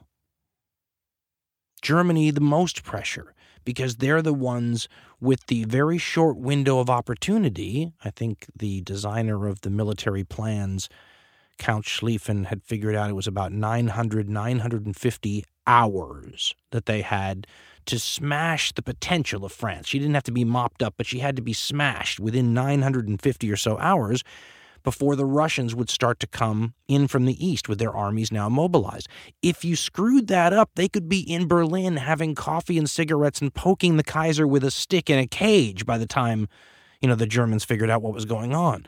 So the minute the Russians mobilize, you have this crisis because the Russians have the flexibility, if they want to, of just sending those people home in a month. Mobilization doesn't mean war to them, but it does to the Germans because they've got to start their plans, and every day they don't, that 950 or so hour window is shrinking. This is the point in the story where the military plans begin to take over the political process in a way that makes it impossible for the politicians and the diplomats to do what they need to do to potentially stop this conflict. They need time. They need time. On the 26th of July, the government of Britain calls a peace conferences for the major powers so they could hash this out, talk it out. Nobody's got the time. Once the Russians hit the mobilization switch, the Germans are under pressure. They tell the Russians to stop. The Russians say, we're only doing this against Austria-Hungary. This isn't meant, against you. Doesn't matter. The Germans have a problem now, and they begin going to everyone else and saying, are you in? Are you in? They go to the French, and they say to the French, are you in this conflict that's about to come out? Because we're going to go to war with the Russians if they don't demobilize. What are you going to do? The French said, we're going to act in accordance with our interest. And the Germans said, well, listen, if you want to stay out of this war, all you have to do is hand us the keys to all your forts on our fortified border until the war in the East is over. That's as a pledge of your good behavior, and we'll consider you out of this war.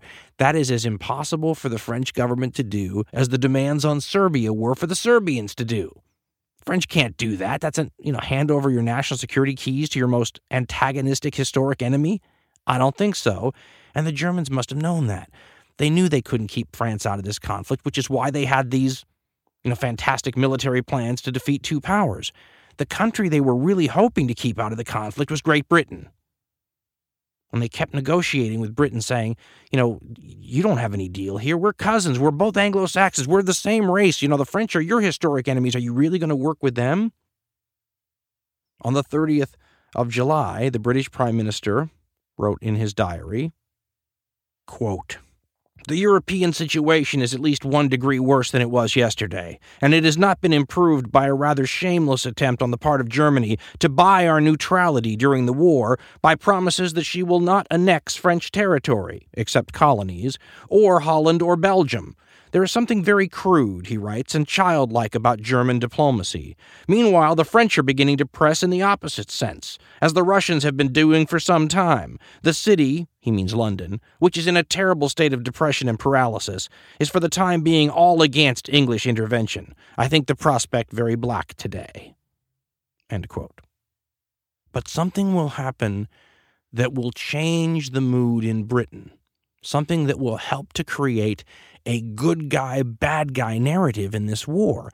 As I told you earlier, one of the key issues, because this war is so important to the rest of the 20th century and 21st century history, is whose fault it all is. And the British are very concerned during this time period that they be, if they intervening on the right side. Who's the bad guy? It's going to depend on what happens. That's, again, where the German war plans put them in a situation where for the war plan to succeed, you have to create strategic problems that are going to cost you the war. The biggest thing the Germans need to do here is keep the British out of this war. But the war plans involve a requirement that will bring the British into the war. The Germans can't attack the French along their mutual border. That border is full of forts. It's one of the most fortified borders throughout world history ever since Roman times. It's the same area, about 120-mile front, that will become the Maginot Line after this war and before the Second World War. During this time period, there are fantastically technologically sophisticated forts all through this 120-mile border between Germany and France, with interlocking fields of fire and large garrisons. It's not that the Germans can't defeat that. They did in 1870, 1871. That was the route of invasion back then. The problem is the Germans can't defeat them within that 950 or so hour window. By the time the Germans smash their way through those forts, the Russians are in Berlin and Silesia and everywhere else, right? So there's only one thing the Germans can see their way to doing as part of this plan to win the two-front war, and that's to smash into France in the part of France that's undefended. But the reason the part of France that's undefended, or less defended, than this fortified border is less defended is because it isn't on the border with Germany. It's on the border with a bunch of neutral states. These are going to have to be the highways the German army uses to get from Germany to France. The only problem is that those highways' neutrality is guaranteed by the British government and has been for 75 years. What is about to happen as a result of the stipulations of those German war plans is potentially the greatest mistake ever made. I mean, I'd put it on my top 10 list somewhere, greatest mistakes ever made. And if you're a German, I have to believe that I have a hard time figuring out what is a greater mistake for the entire history of your nation as a unified, country since 1871. I have a hard time finding something you could label as a greater mistake than this one, because so many of the other candidates you might put as your greatest mistake only happened because of this mistake before it. The invasion of Belgium is a disaster for Germany on so many fronts.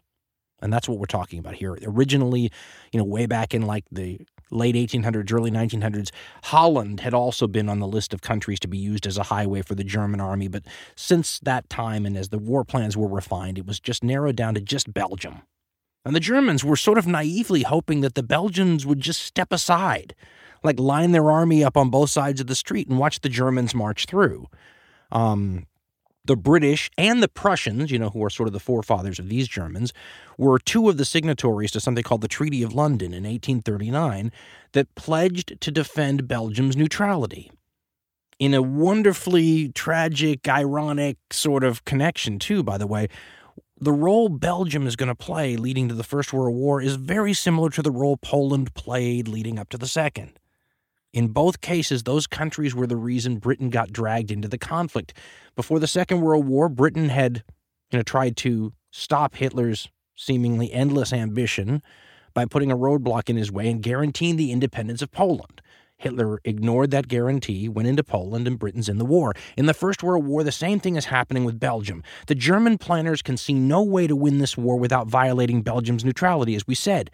This is what makes it the greatest mistake, though, potentially in all German history, because violating Belgium ends up taking a Britain that one historian says, as recently as 2 days before they declare war on Germany, is leaning toward neutrality.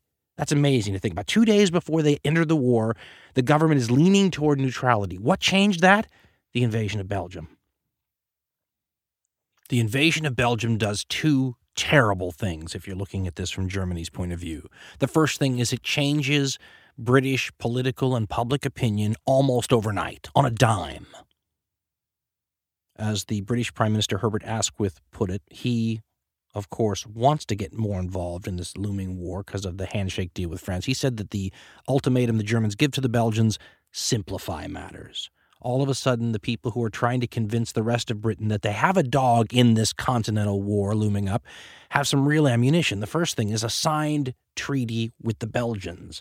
That's not a handshake deal. That's in ink, and it's long-standing, as is the national security concern that Britain has had for a very long time of keeping the Channel ports in Belgium out of the hands of some dangerous hostile power. Now, throughout most of Britain's history, that dangerous hostile power was France.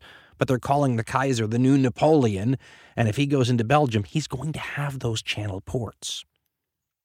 So what had been a more sort of highbrow argument that didn't really, appeal to the gut is changing because of Belgium. The most important appeal to the gut, though, that Belgium has is the propaganda/PR side of this whole thing. Belgium is what destroys Germany's reputation in terms of global public opinion. I mean, there had always been people who called Germany this evil, malevolent, militaristic country and what have you. But on the world stage, as soon as the Germans invade Belgium, they participate in the most aggressive act so far by any of the major powers in this conflict. Austro-Hungarian assaults against Serbia maybe before this was the most egregious, but that was seen as having some sort of connection to events. I mean, the Serbian government had maybe been involved in this assassination. There was something to do with one another. Belgium was an innocent bystander. It's like a shooting war breaks out between a couple of gangsters on the street, and the first thing one of the gangsters does is turn to the side and kills an innocent bystander because they're standing in their way. That's a little like what this is portrayed as by the Allied propaganda services, which make the most use of this Belgium thing you can imagine, so much so that it incensed people like Adolf Hitler, who will write later in Mein Kampf that nowhere else did the Germans, fall so far behind the British and the French and later the Americans than they did in the realm of propaganda. Hitler says the huge mistake of Germany and Austria-Hungary's propaganda was to portray the enemy as comical. And he said that the British and the French and the Americans understand that the enemy needs to be seen as vile and dangerous and bloodthirsty and as bad, not comical. Because he said the problem with portraying them as comical is you run up against them and they're tough. And that seems to shatter all the propaganda. It's better to say they're these evil, the 9 riders of Mordor are approaching, he says. And then, you really get your back into a cause like that. And that's how the Allies, which is what Britain, France, and many other countries, the United States later included, will be called in this war. They're initially called the Triple Entente. The other side, the alliance with Germany, Austria-Hungary, later Turkey, and some other countries will be called the Central Powers. And so it's the Triple Entente against the Central Powers, or the Allies against the Central Powers. And the Central Powers will be portrayed, just as Hitler said, as these rapers and pillagers and looters. And it will be in Belgium that the Germans will provide their opponents with the raw materials to not have to exaggerate too much at all to portray them as the modern-day version of the Huns. Now, on August 1st, 1914, this small war between the Austro-Hungarians and the Serbs gets bigger because that's when the German ultimatum given to the Russians, telling them to stop their mobilization or else, runs out. Historian David Stevenson says that this is a clear sign that the Russians know what's coming and they're okay with it. They know that if they don't stand down, they'll have war with Germany, and they don't stand down. So he says one way or another, you have to infer that the Russians were ready for this and okay with it. So on August 1st, the Germans declare war on the Russians. That day, Italy says they're out.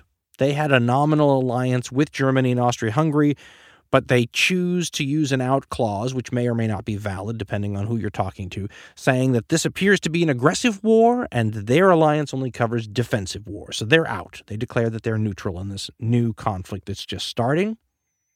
The next day, in the West, Germany invades the neutral country of Luxembourg, the tiny little neutral country of Luxembourg, and at the same time issues this ultimatum to the Belgians, saying, listen, we just need to use your country to get to France. We mean you no harm. Just let us march through. If we break anything, we'll pay for it later, and we don't have any designs on your country long term. In response to this, the Belgians have a heroic moment where the king of Belgium, and the major officials all get together and basically all agree that they're not going to stand down. The attitude they seem to have is we're screwed either way. We might as well go out of this gloriously. And they decide to mobilize their tiny little army and fight. And at the same time, issue the calls to the other guarantors of their neutrality saying, and they waited until the moment the Germans, by the way, stepped in. Everybody's worried that somebody's going to pull a fast one and try to, the French are worried the Germans are going to try to fake them into going into Belgium first because they think the Germans are coming in, and then the Germans can say, we weren't the first people to violate Belgium. Everybody wants to stay on the good side in terms of war responsibility. The French are so worried about falling into a trap like that, they pull the unprecedented move of all time, and on the eve of war, pull their military forces 6 miles back from the border. Remember, that's not just forward positioning. Those are troops who picked the spots that they were in because they're important strategic spots, important passes and river crossings and other things that have been built up with fortifications for years. And the French government is so freaked out about possibly being blamed for starting this and the Germans not being blamed for starting this that they pull their forces back. The French generals are not pleased about this, but the move is intended to also make sure that the British people and the peace faction in Britain have no excuse to say, well, the French violated Belgian neutrality first, or shots were fired by the French first. So the Germans are positioned into this thing where they have a time limit on this deal. They can't sit around and wait around. Belgium has to be violated for the plan to work. They can't get the French or the British to violate Belgium first. They tell the Belgians, to let them through. The Belgians say no. And on August 3rd, Germany declares war on France and Belgium. Now think about that, folks. A week ago, Europe was peaceful.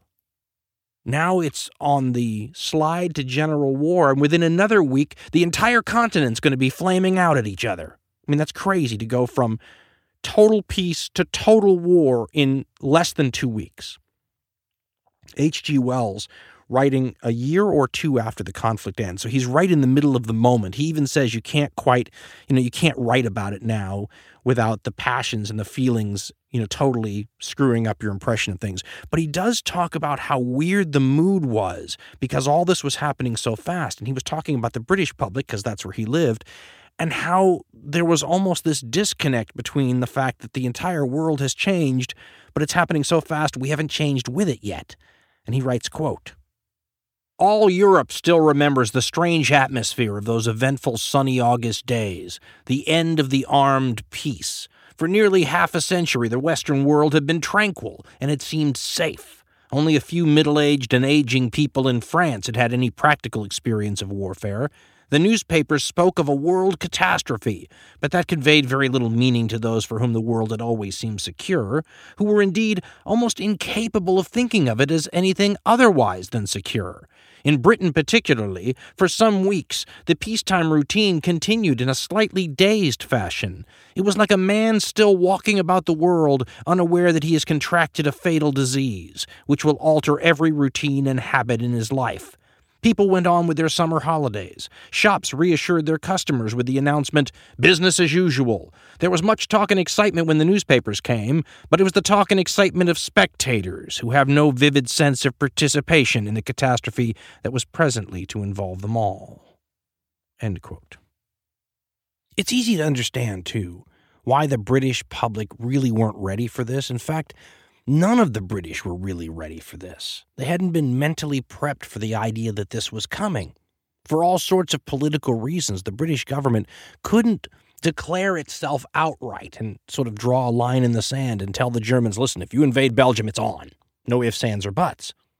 The British Prime Minister didn't have that power. For all he knew, the peace faction in his government would topple his government if a statement like that were made. And both the French and the Germans, for a very long time before this conflict breaks out, but especially in the fevered, last month, are trying to get some sort of word from Great Britain what the policy is. What are you going to do? At the last minute, the French are sure the British are going to abandon them. The French foreign minister will sit down in disgust at one point and say they're going to desert us. And when someone in the British media asked him what he's doing, he says, I'm going to wait to see if Britain still has any honor. The British are waiting for something to happen in Belgium, and so are the Belgians. They don't want to do anything until their actual neutrality is violated, so they wait until the Germans arrive. When the advance cavalry patrols, and actually some guys on bicycles, believe it or not, pedal into Belgium and give notices to the locals that we're sorry that we have to do this, and everything will be fine, just don't cause any trouble, don't blow up any bridges, don't sabotage any railways, don't destroy any tunnels, anything we might need to get from here to there, leave all that in place, or those will be considered hostile acts. As soon as it becomes apparent that Germans are on Belgian soil, the King of Belgium basically orders that all those things be done. And then he contacts the other guarantors of Belgian neutrality and says, the Germans are here, we need your help. That's when the British draw up the official sort of ultimatum, which people have criticized them for. I mean, they say if you'd only given that ultimatum before the Germans had gone into Belgium, they might have had more options. Once they're in Belgium, for them to get out of Belgium because the British told them to was really like a tail between their legs kind of situation. And this has happened in history many times. In other situations where people have said if you had just said what you were going to do before the enemy did what they did, might have been a different outcome. In this case, once the Germans are in Belgium, the British ambassador to Germany, a guy named Sir Edward Goshen, delivers the British ultimatum to Germany, and he delivers it into the hands of the German minister, a guy named Gottlieb von Jagow, and the German chancellor, a guy named Theobald von Bethmann-Hollweg. And Goshen knew that this was a historic meeting, and he wrote down what happened, and he said the Germans, when they received this ultimatum from him, freaked out. He wrote that the meeting was fraught with menace. Quote, I found the Chancellor very agitated. His Excellency at once began a harangue which lasted for about 20 minutes. He said that the step taken by the British government was terrible to a degree, just for a word, neutrality, a word which in wartime had so often been disregarded. Just for a scrap of paper, Great Britain was going to make war on a kindred nation who desired nothing better than to be friends with her. All his efforts in that direction had been rendered useless by this last terrible step, and the policy, to which, as I knew, he had devoted himself since his accession to office, had tumbled down like a house of cards. What we had done was unthinkable, in the minds of the Germans. It was like striking a man from behind while he was fighting for his life against two assailants. He held Great Britain responsible for all the terrible events that might happen. I protested strongly against that statement, and said that in the same way that he and Herr von Jagow wished me to understand that for strategical reasons it was a matter of life and death to Germany to advance through Belgium and violate the latter's neutrality, so I would wish him to understand that it was, so to speak, a matter of life and death for the honor of Great Britain, that she should keep her solemn engagements to do her utmost to defend Belgium's neutrality if attacked. That solemn compact simply had to be kept, or what confidence could anyone have in engagements given by Great Britain in the future? The Chancellor said, but at what price will that compact have been kept? Has the British government thought of that? End quote. And this is an interesting key point, because I've often wondered if you could take the principals who were the decision makers in this, conflict into the future and show them some history books and show them what had happened. Even the winners, do you think they would have found a way to avert You know what ended up happening? Because it was more horrible than any of them envisioned. The German field marshal in charge of the military affairs at this time, von Moltke, famously said that this was the struggle that would decide the course of history for the next 100 years. And he was absolutely right, maybe more. But had he known that this would mean that Germany would be on the losing end of 2 world wars in the 20th century, what do you think he would have done? I mean, look at the situation now and imagine Germany without having lost those 2 world wars and how different they might be today. There are German historians who consider this roll of the iron dice, as going to war here is often referred to, as one of the great irresponsible gambles in all German history. And maybe the key element in the whole affair was Britain's decision to involve itself in the conflict, because one can make a very good case that if Britain stands aside, Germany wins this war that's about to start. Instead, they have perhaps the greatest overall superpower in the early 20th century world lining up on the other side. And to be truthful, the Germans weren't really afraid of the British Army. I mean, that's a small colonial force that by German standards is relatively insignificant, or so they think. I mean, Bismarck had famously said when an advisor had warned him that if you go to war with Britain, they could use that wonderful naval power to land their entire army on our coastline. And Bismarck famously said, if they do that, I shall have them arrested. Meaning he'd just send the police force out to corral the British army. That's how worried they were about this tiny little force that their army dwarfed. But they were keenly aware that Britain had the greatest navy by far in the world. They were the greatest financial power in the world. They controlled a huge chunk of the world. Britain and France together owned about 70% of the world at this time period when you talk about all their colonies and everything else. And that's all stuff that they can draw on to fight the war. What's more, that wonderful navy of Great Britain's can shut down German shipping, in a moment, at a stroke of a pen. Britain's Foreign Secretary, Sir Edward Grey, on August 3rd, 1914, when tensions have reached a knife-edge, fever-pitched moment, will look out the window and see the lamplighters of London lighting the lamps for the evening, as was customary at the time. And he turned to someone else at the window and famously said, "The lamps are going out all over Europe. We shall not see them lit again in our lifetime." The Germans are given the famous ultimatum, and it's set to expire at midnight on August 4th, German time, which is 11 p.m. British time. Lloyd George, one of the ministers, says that they were sitting around a table just before, the stroke of 11, watching the clock tick away. And he said that as Big Ben's chimes start chiming for the 11 o'clock hour, signifying that the deadline is about to expire, he says every ring of the bell sounded like doom, doom, doom. And then when it expires, Britain declares war on Germany. And it's worth asking at this point what the people who had just, entered upon this course of action thought was going to happen. I mean, when Lloyd George hears the chimes of Big Ben sounding and thinks they sound like doom, what does Lloyd George mean when he says doom? I mean, this is a conflict of the sort that Europe had not had for 100 years, and a lot had changed in 100 years. This is like a jump off of a cliff in the dark for Europe, and no one knows how long the drop is going to be. And they've been exposed to a lot of thinking out there by guys like Norman Engel, we mentioned earlier, who are saying no one's going to jump. Jumping would be suicidal. Everybody'd die. The golden goose would be killed. Globalization would be destroyed. No one will do it. And now they had just done it. What did people think that meant?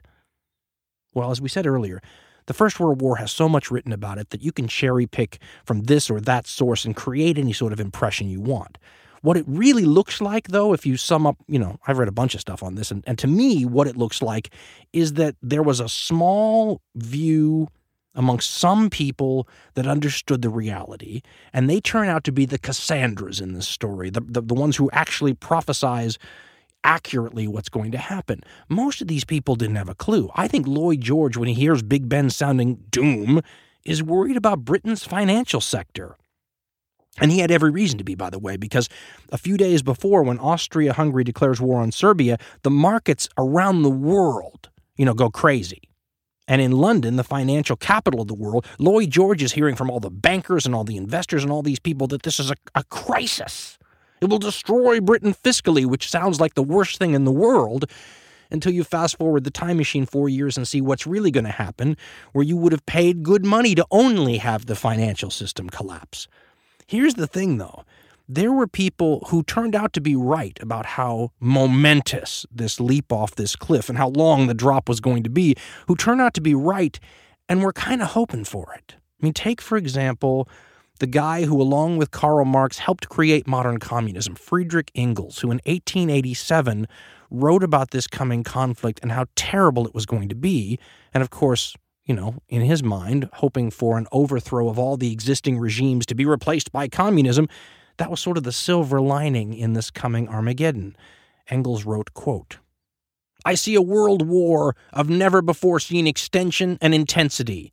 If the system of mutual outbidding in armament, carried to the extreme, finally bears its natural fruits, 8 to 10 million soldiers will slaughter each other and strip Europe bare as no swarm of locusts has ever done before. The devastations of the 30 Years' War condensed into 3 or 4 years and spread all over the continent. Famine, epidemics, general barbarization of armies and masses provoked by sheer desperation, utter chaos in our trade, industry, and commerce, ending in general bankruptcy, collapse of the old states in their traditional wisdom in such a way that the crowns roll in the gutter by the dozens and there will be nobody to pick them up. Absolute impossibility to foresee how all this will end and who will be the victors in that struggle. Only one result absolutely certain: general exhaustion and the creation of circumstances for the final victory of the working class." End quote. So there's your silver lining if you happen to be a communist revolutionary and you want to see the overthrow of governments. And in one sense, Engels will get what he wants, at least in one country. But he's not the only person that foresees this. Some of the best military minds of the time see it too. We told you about the field marshal in charge of Germany's war effort, the man known as von Moltke. But he is a pale shadow of his uncle, the man known as the elder von Moltke, who commanded Prussian forces in the Franco-Prussian War of 1870-1871. By this time period, he's retired and he's on the speaking circuit. In 1906, he speaks to the German legislature and he warns them what a modern war is going to be like. Quote, "The age of cabinet war is behind us. All we have now is people's war. Gentlemen, if the war that has been hanging over our heads now for more than 10 years, like the sword of Damocles, if this war breaks out, then its duration and its end will be unforeseeable. The greatest powers of Europe, armed as never before, will be going into battle with each other. Not one of them can be crushed so completely in 1 or 2 campaigns that it will admit defeat, that it will be compelled to conclude peace under hard terms, and that it will not come back, even if it is a year later, to renew the struggle. Gentlemen, it may be a war of 7 years or 30 years duration, and woe to him who sets Europe alight, who first puts the fuse to the powder keg." End quote. This long drop in the dark is going to set up the first, if you want to use the boxing analogy again, the first heavyweight championship fight the world has seen since Napoleon's day 100 years before. In the interim, you've had a lot of one-sided conflicts. A champion like Muhammad Ali or Mike Tyson fighting a person you've never heard of. Or you'll have something like the wars between the United States and Spain over Cuba and the Philippines, which is a rising soon-to-be first-class power against a declining soon-to-be third-class power.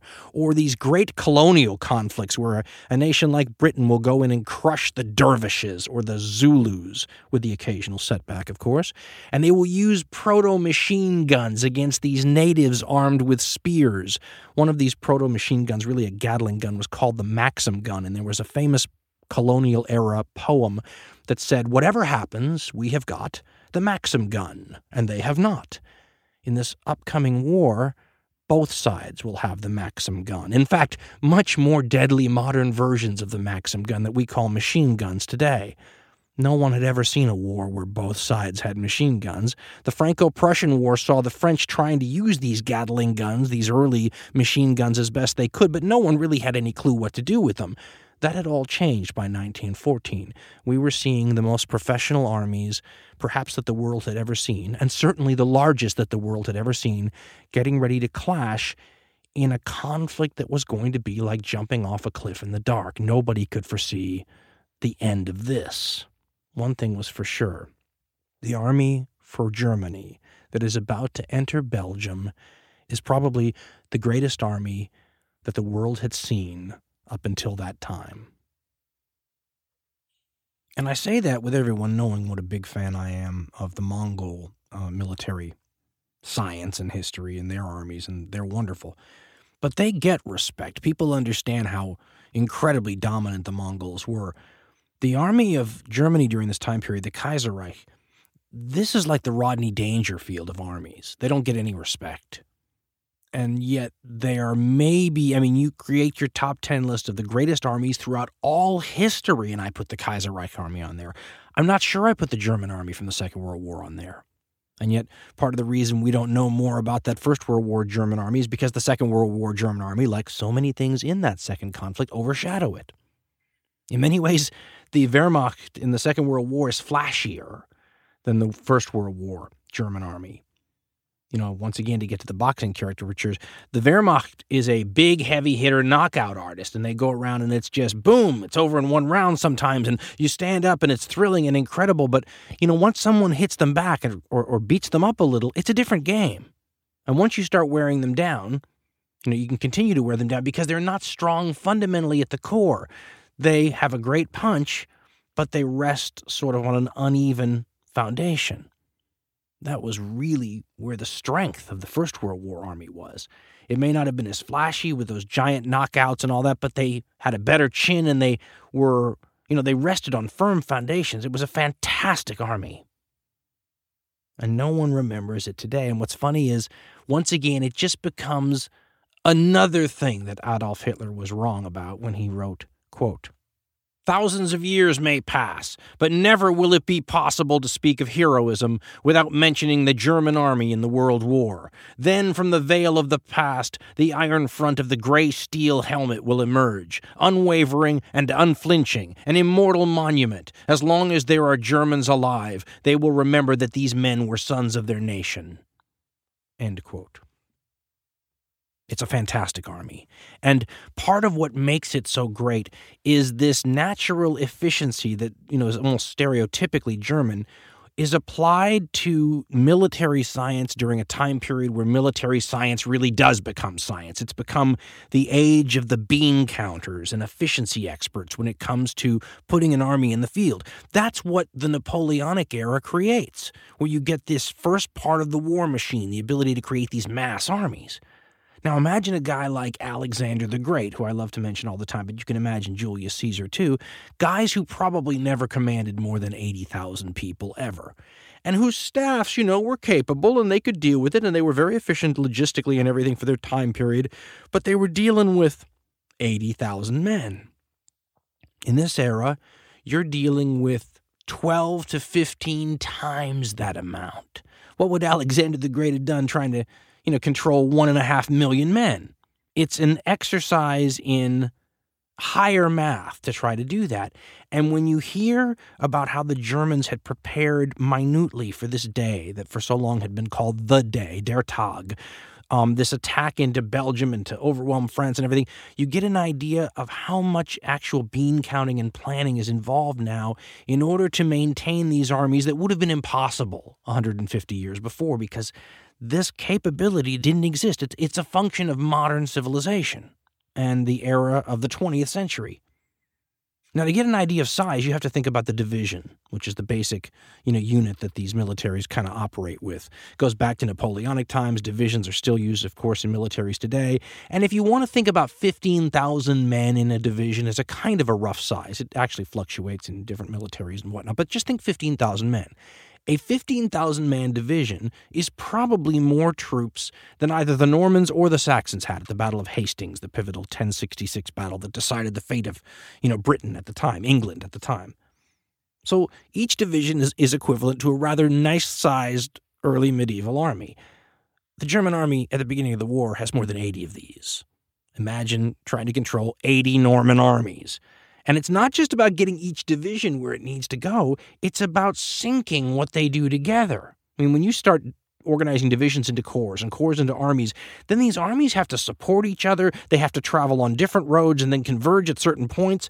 And you have to think of the incredible math that's involved in these march columns. And it's hard to get your mind around. But these units are so large and these roads so narrow that when the head of the column starts walking, they've gone like 29 miles before the end of the column can start walking. Trying to plan to have food ready for these guys when they stop marching. And I mean, it's the logistics of this is incredible. And it's the main reason why you couldn't do this, ages and ages ago. You just couldn't support it. In addition, all these armies are fabulously trained. The Germans are incredibly trained in terms of having even their reservists on the practice fields in Germany doing live fire exercises preparing for this day. This is what Barbara Tuchman writes about. It starts with mobilization, and you get an idea of how planned every step is in the German army. Quote, "Once the mobilization button was pushed, the whole vast machinery for calling up, equipping, and transporting 2 million men began turning automatically. Reservists went to their designated depots, were issued uniforms, equipment, and arms, formed into companies, and companies into battalions, were joined by cavalry, cyclists, artillery, medical units, cook wagons, blacksmith wagons, even postal wagons, moved according to prepared railway timetables to concentration points near the frontier, where they would be formed into divisions, divisions into corps, and corps into armies, ready to advance and fight. One army corps alone," she writes, "out of the total of 40 in the German forces, required 170 railway cars for officers, 965 for infantry, 2,960 for cavalry, 1,915 for artillery and supply wagons, 6,010 in all, grouped in 140 trains, and an equal number again for their supplies. From the moment the order was given," she writes, "everything was to move at fixed times according to a schedule precise down to the number of train axles that would pass over a given bridge within a given time." End quote. When you realize how minutely planned and how, punctual this whole thing must be in order to function, you can see why delays of even a few hours will throw your whole timetable off. Right before this whole conflict breaks out, and I mentioned it earlier, the Kaiser will turn to von Moltke, and he's panicking at the last minute. The great supreme war leader's not so tough when it all looks like it's coming down. Unfortunately for him, or fortunately for him, the staff that works under him are tough as nails. Again, another thing this German army of this period brought to the table, which, to be honest, the second one did most of the time too, is fantastic leadership. And the Kaiser at one point thinks the war with Britain's off, and he says, "Great, we can turn the armies around, just send them to Russia instead of worrying about France and England at all." And von Moltke has to stop him and say, "You do not improvise the deployment of millions." I think the exact line was, "The deployment of millions cannot be improvised," but you get the point. This was an efficient plan to deploy the largest number of people that had ever been sent in a single area for a single purpose, probably in all human history. You think about Napoleon's greatest outrageous gamble, right, to invade Russia, utilizing an army composed of many, many, many different European peoples. He had to scrape Germany and every place else to get enough people to send into Russia with something that was called the Grand Army, in the early 1800s. And as this crazy endeavor sent maybe 750,000 men into Russia, the Germans were going to invade Belgium with more than twice that in an outflanking maneuver. That's not even the army that's holding the front. That's just a big, wide, swinging gate that's going to smash on top of the head of France. How do you control that many people? How do you even get them from one place to another? We kind of seem to think in our head that they can just march across, mountainsides and country lanes and through fields and pastures, and sometimes they do. But most of the time, they get to places the same way most of us do. They utilize the road system. Think about what the road system in Belgium, tiny little, mostly rural Belgium, is going to be like with this massive, greatest sized army probably ever put together, trying to march through it all in a short period of time. There were witnesses, of course, to this actually happening. One of the fun ones to read for me is Richard Harding Davis. Because Davis is one of those guys, he's an American. He also, he's basically the war correspondent, one of the main ones of his era.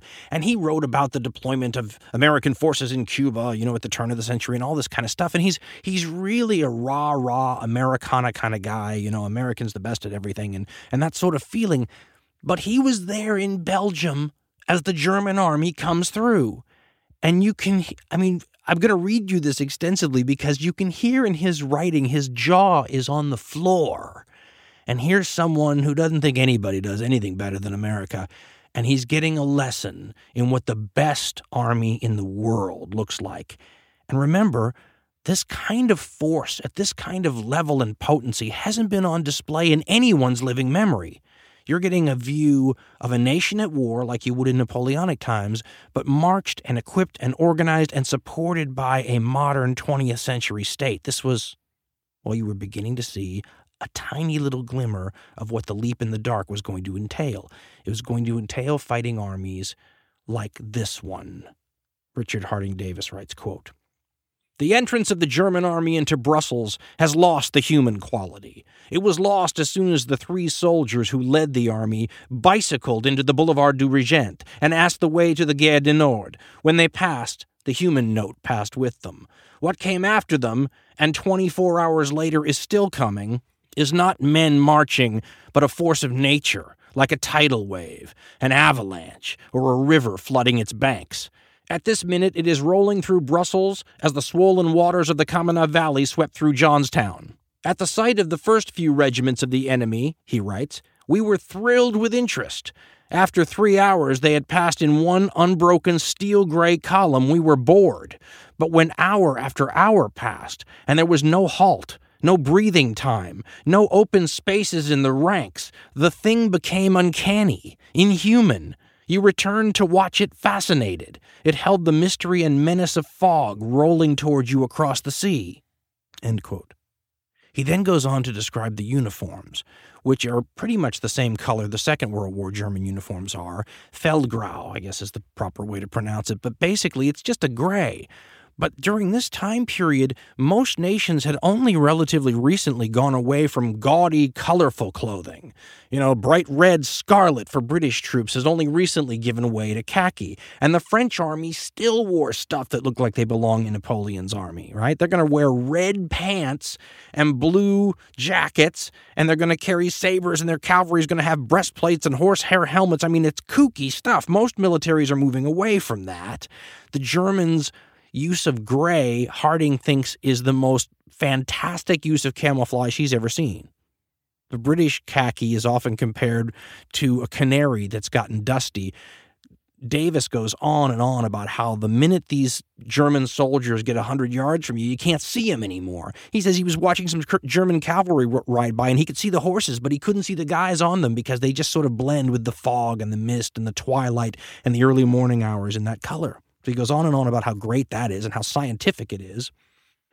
He goes on, quote, "Yesterday, Major General von Juratsky, the German military governor of Brussels, assured Burgomaster Max that the German army would not occupy the city, but would pass through it. It is still passing. I have followed in campaigns 6 armies, but excepting not even our own, the Japanese, or the British, I have not seen one so thoroughly equipped. I'm not speaking of the fighting qualities of any army, only of the equipment and organization. The German army moved into this city as smoothly and as compactly as the Empire State Express. There were no halts, no open places, no stragglers. This army," he writes, "has been on active service for 3 weeks, and so far there is not apparently a chin strap or a horseshoe missing. It came in with the smoke pouring from cook stoves on wheels, and in an hour had set up post office wagons from which mounted messengers galloped along the line of columns distributing letters, and at which soldiers posted picture postcards. The infantry," he writes, "came in files of 5, 200 men to each company, the lancers in columns of 4, with not a a pennant missing. The quick-firing guns and field pieces were 1 hour at a time in passing, each gun with its ammunition wagon taking 20 seconds in which to pass. The men of the infantry sang, "Fatherland, my fatherland." Between each line of song, they took 3 steps. At times, 2,000 men were singing together in absolute rhythm and beat. When the melody gave way, the silence was broken only by the stamp of iron-shod boots, and then again the song rose. When the singing ceased, the bands played marches. They were followed by the rumble of siege guns, the creaking of wheels, and of chains clanking against the cobblestones, and the sharp bell-like voices of the bugles. For 7 hours the army passed in such solid columns that not once might a taxicab or trolley car pass through the city. Like a river of steel it flowed, gray and ghost-like. Then, as dusk came and as thousands of horses' hooves and thousands of iron boots continued to tramp forward, they struck tiny sparks from the cobblestones, but the horses and men who beat out the sparks were invisible. At midnight, pack wagons and siege guns were still passing. At 7 this morning, I was awakened by the tramp of men and bands playing jauntily. Whether they marched all night or not, I do not know, but now for 26 hours the gray army has rumbled by with the mystery of fog and the pertinacity of a steamroller. End quote. That was a long quote, but that's the German army of the Kaiserreich on campaign. The German army in the Second World War is that country's best attempt to recreate that. Now, I've always believed that the very ferocity and the scariness of this Kaiserreich German army worked against it at the beginning of the war in a way that hurt it throughout the entire history of the war, and I think long afterwards, helped establish this German reputation as sort of the bad guys. Because this army was so intimidating, so scary, everything from the precision drill to the equipment, to how well organized they were, to the logistics, to the leadership, to the intimidating elements built into it. I mean, they had a wonderful unit called the Death's Head Hussars, which goes back to the Napoleonic Wars earlier, actually. And they wear the old-fashioned hussar's fur helmet. This is in 1914, folks. This isn't in 1810. The fur helmet of the hussars, and on the fur helmet is a skull. Reminds you a little bit of the SS forces in the Second World War, but it shows you that all of this predated what the Nazis did. The Nazis were just updating a lot of classic German traditions, and in a lot of cases perverting them and staining them with blackness and everything. But the Death's Head Hussars are famous and intimidating, as they're meant to be. But then you take that really nasty, ferocious, intimidating army that looks like it could take on anyone in the world, and the first time you see them in action, they're taking on, God bless them, the Belgians. A tiny little neutral nation that's less than 100 years old and has never fought a war.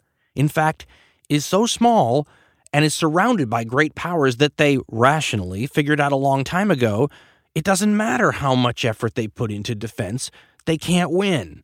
The Belgians, totally unprepared for warfare, lose only a little bit faster than the Belgians obsessively prepared for warfare.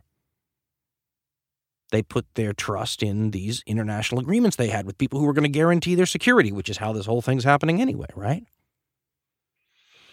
But they did build some defenses, maybe as a sign that, we can't kill you, but we could hurt you.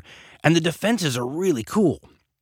Because it's really right in that period in human history where fortifications, forts, reach sort of their high water mark. I mean, we still build forts today, but it's nothing like it was, pretty much from the beginning of, human history until, about the time we're talking about here, because then you could base an entire defense strategy on forts. Nowadays, we have these special positions where you'll guard them with a fort, but if anybody decides they're going to start launching missiles and bombs and all, it doesn't matter. Forts don't hold up.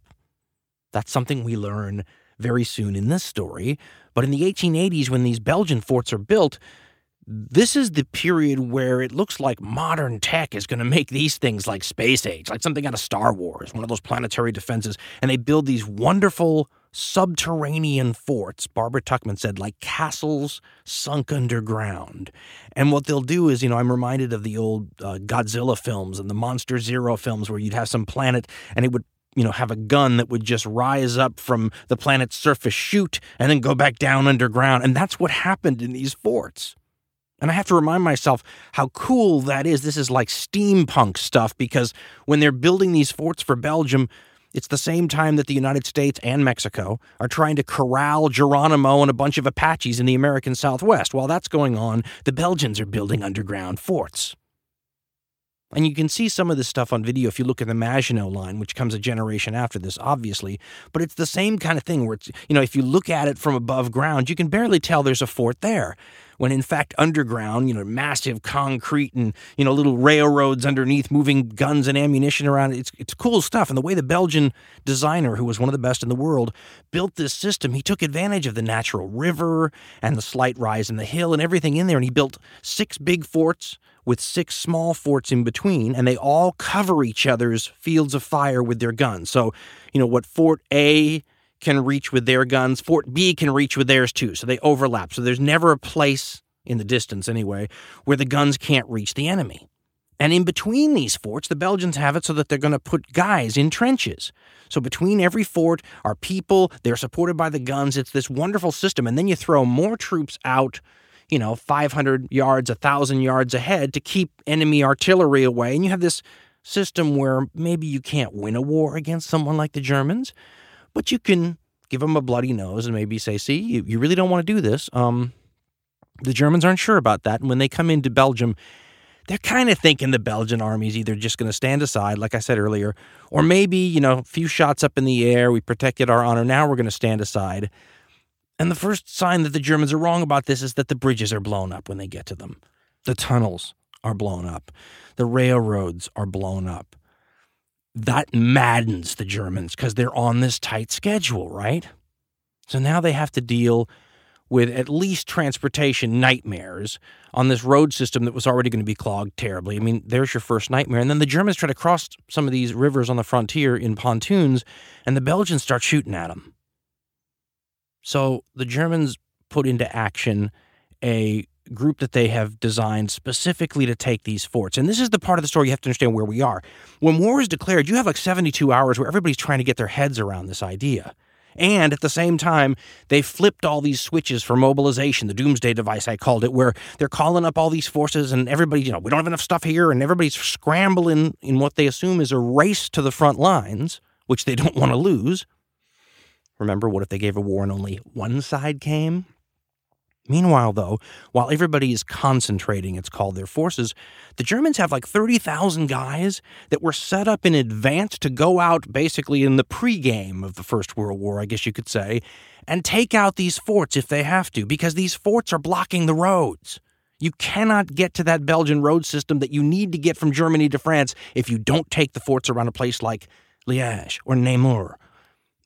And so 30,000 men have been training for years for just this job. Like I said earlier, the day was called Der Tag, the day. This has been planned for a long time, and the Germans have essentially a special unit of 30,000 guys whose job it is to take out these forts if the Belgians don't stand aside and surrender them. The Belgians don't stand aside and surrender them. And in fact, the Belgians are going to teach the first great lesson of the war about what's changed since the last time great powers faced off. How much the killing power that machines afforded mankind on the battlefield, how much that had changed the age-old equation of war. Machines have been taken over for a long time, becoming more and more important. This is the war where they take over completely. And man's supremacy on the battlefield, even though they're the ones who run the machines, will always be now, secondary compared to the killing power and mechanization that can be brought to bear, by modern societies. The technology was devastating when used against tribal peoples and nations that couldn't compete militarily. The Belgians are going to show what a tiny little army of chocolate soldiers is what the Germans thought they were going to face. What a tiny little army of chocolate soldiers can do to the greatest army in the world because of the deadliness of the weapons at hand. And one of the interesting sort of sub-themes of this whole upcoming conflict is how long it takes some people to absorb the lessons that are being taught in this conflict. Lesson number one is how deadly the weapons are and how you have to account for that. Some of the generals and military thinkers understood this going into the war because they had paid close attention to that 1905 war I told you about, the Russo-Japanese War, which, by the way, American President Teddy Roosevelt won a Nobel Prize for helping to broker the peace for that. But that taught lessons about what happens when two sides armed with machine guns and two sides armed with modern artillery and all that face off. But the lessons were not the kind of lessons some people wanted to learn. I mean, if you were a cavalry commander, for example, your arm of the military is already not looked upon as very survivable. The wars all since Napoleon have kind of shown that, listen, cavalry just dies on the battlefield. The only thing that cavalry commanders still have going in their favor is there aren't really automobiles yet. There will be by the time this war is over.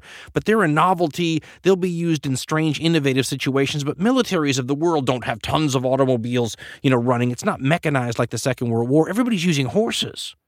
Even if they die on the battlefield, like sheaves of wheat being scythed down, you have nothing to replace that mobility with. But these cavalry commanders don't want to hear that it's even worse than it used to be. Wow, wait till the modern artillery machine guns get a hold of your cavalry. They don't want to hear that, so they talk about the results as being unrepresentative.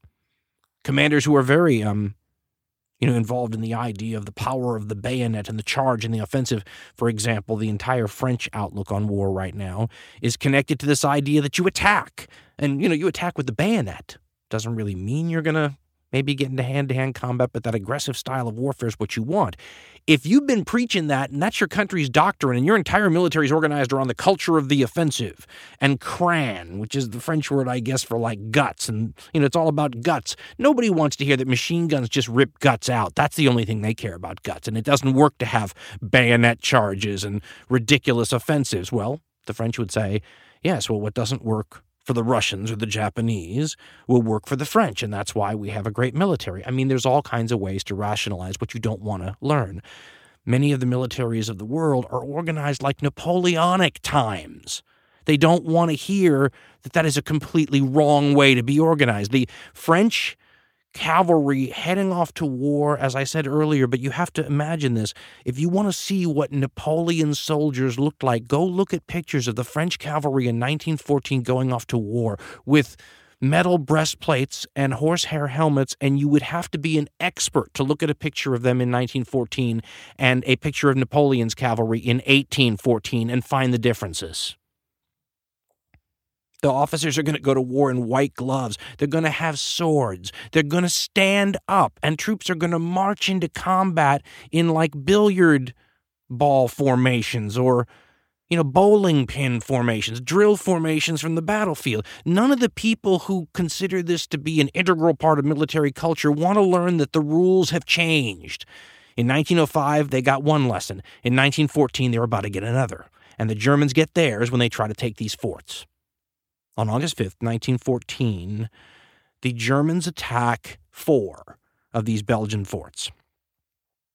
Now, between the forts, the Belgians have quickly put some infantry, and there are a couple machine guns around and whatnot, and the Germans, they're in a bit of a rush here. They don't have time to sit there and starve things out. This 30,000-man force with artillery has to go in there and power this through so that the armies behind them can continue their, huge assault through Belgium on France, and they charge these entrenchments, and the Belgians slaughter them.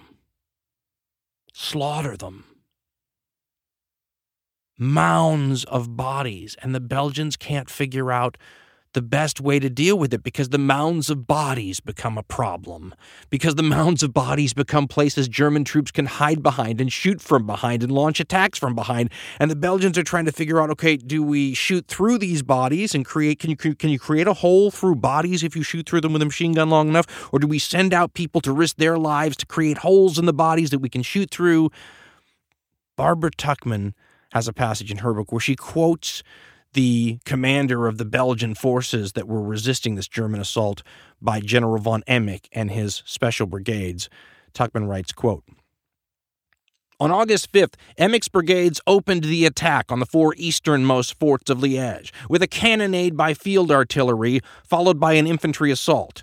The light shells made no impression on the forts, and the Belgian guns poured a hail of fire on the German troops, slaughtering their front ranks. Company after company came on, making for the spaces in between the forts where the Belgian entrenchments had not been completed. At some points where they broke through, the Germans stormed up the slopes where the guns could not be depressed to reach them, and were mowed down by the fort's machine guns. The dead piled up in ridges a yard high. At Fort Bauchon, Belgians, seeing the German lines waver, charged with the bayonet and threw them back. Again and again the Germans returned to the assault, spending lives like bullets in the knowledge of plentiful reserves to make up for the losses. She now quotes a Belgian officer who was there. Quote, "They made no attempt at deploying," a Belgian officer described it later, "but came on line after line, almost shoulder to shoulder, until we shot them down. The fallen were heaped on top of each other in an awful barricade of dead and wounded that threatened to mask our guns and cause us trouble. So high did the barricade become that we didn't know whether to fire through it or to go out and clear openings with our hands. But would you believe it? This veritable wall of dead and dying enabled those wonderful Germans to creep closer and actually charge up the embankment. They got no farther than halfway, though, because our machine guns and rifles swept them back. Of course, we had our losses, but they were slight compared to the carnage we inflicted on our enemies." End quote. It's interesting to note, isn't it, that Belgian officer's respect for those wonderful Germans, as he called them, exhibiting the military virtues of valor that were so celebrated during this period where the romance of warfare, which had always been strong in human culture, was probably at its height. The 19th century, the romance was incredible. This is the era where that romance runs into reality in a way that you just can't pretend. I mean, guys like, William Tecumseh Sherman, the Civil War general for the U.S., famously said that war is hell and its glory is all moonshine. But that didn't really seep into the mass of the population. As one historian had pointed out, they weren't publishing a whole lot of combat photos and really nasty, terrible stuff for the folks back home at any time during these periods. So there wasn't a lot of stuff to really counteract the romantic ideas of war. This is the conflict where you can't hide it anymore.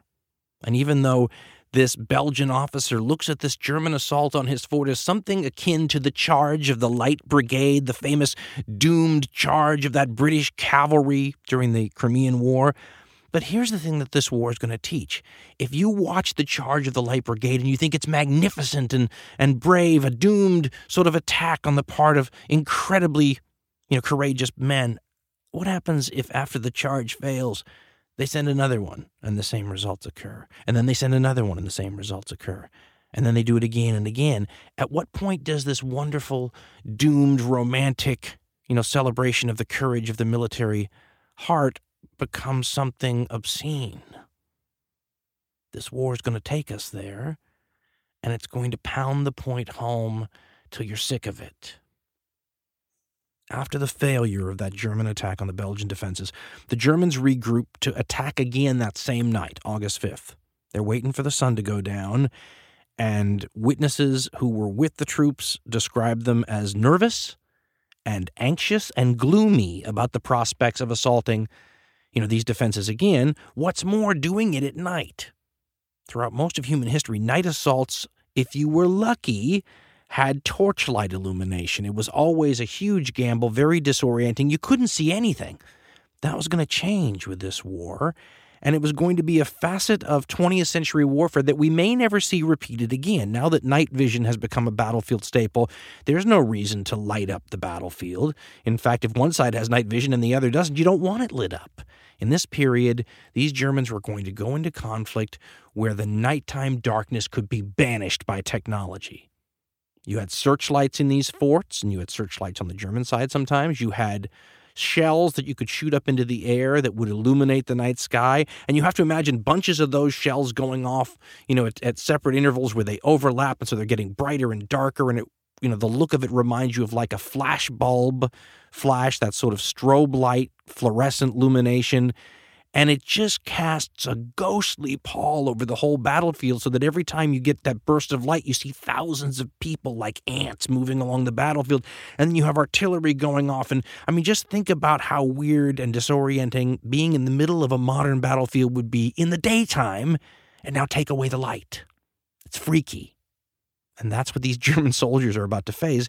And they're understandably nervous. They expected some sort of romantic kind of war. Even if it was dangerous, you had a chance for heroism and a chance to die for your country. I mean, this is a generation that is absolutely infused with the ideas of nationalism, and that dying for your country is a huge, glorious thing that you should look forward to.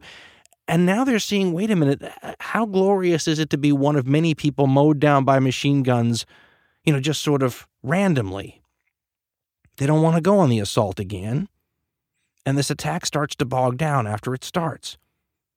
Now, there's an officer who's roaming around the battlefield who normally is in Berlin with the high general staff of the German military.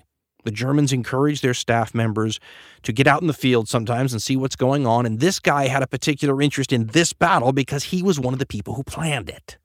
For years, he'd been planning this battle. He took his vacations from Germany to Belgium just to look around where the battle was going to be fought. And now, since he had a vested interest in hoping his plans were carried out correctly, he's wandering around this battlefield at night looking for what the holdup is, and finds out that a general commanding a certain part of the attack is dead, killed by machine gun fire. So this guy, this staff officer, who historians have described as absolutely devoid of fear, big man, grabs the unit of the dead general, 5,000 or 6,000 men, in the dark, and starts leading them toward the objective. You got all these forts, more than 400 guns from the forts, and then the guns on the German side. It's just got to be this unbelievable, chaotic mess in the dark, and this one general has grabbed this unit and is heading toward the city of Liège, which is protected by this circle of forts, right, with men in between all the forts. He finds a spot that's undefended, leads this unit past the forts into the city on this gamble that maybe the city won't be defended, or maybe if I walk in there with 6,000 guys, they'll just lay down their weapons. Now, the Germans don't have a lot to celebrate in their military history in the Second World War because the cause was so nasty. It doesn't matter, how many good things their troops did in terms of military history, the military side of things. The cause is so corrupt, it taints everything. The Germans can take some justifiable pride in the adventure story of this guy because first he walks in the city and everybody just sort of surrenders to him there. And then he goes up to the citadel, the main defense in the center of the city. With his sword hilt, he pounds on the door, demanding the surrender, and they open up the door, and they surrender. Yikes. Talk about boldness. Talk about gambling. This is a basically unknown German officer who, because of the name he is making for himself, will be in a position that some historians will call the military dictator of Germany within 4 years. His name is Erich Ludendorff. Ludendorff's actions that night remind us once again that even though, as I've said several times, the machines have kind of taken over the dominant role in warfighting, artillery, guns, all those things are machines, you can't discount the human factor. In fact, the human factor is probably the dominant factor amongst adversaries that are somewhat evenly matched. I mean, no amount of military genius is going to save Belgium from Germany. The differences between the potential of the two sides is just too great.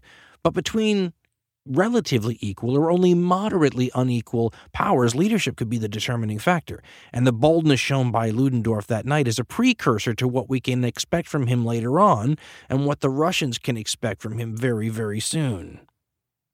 Now, Ludendorff's very audacious capture of the city of Liège doesn't solve the problem that the Germans have because all those forts are still active. He's taken the city. He hasn't taken the forts. And they're still there, ready to shoot up German march columns if they're not taken before the big march starts.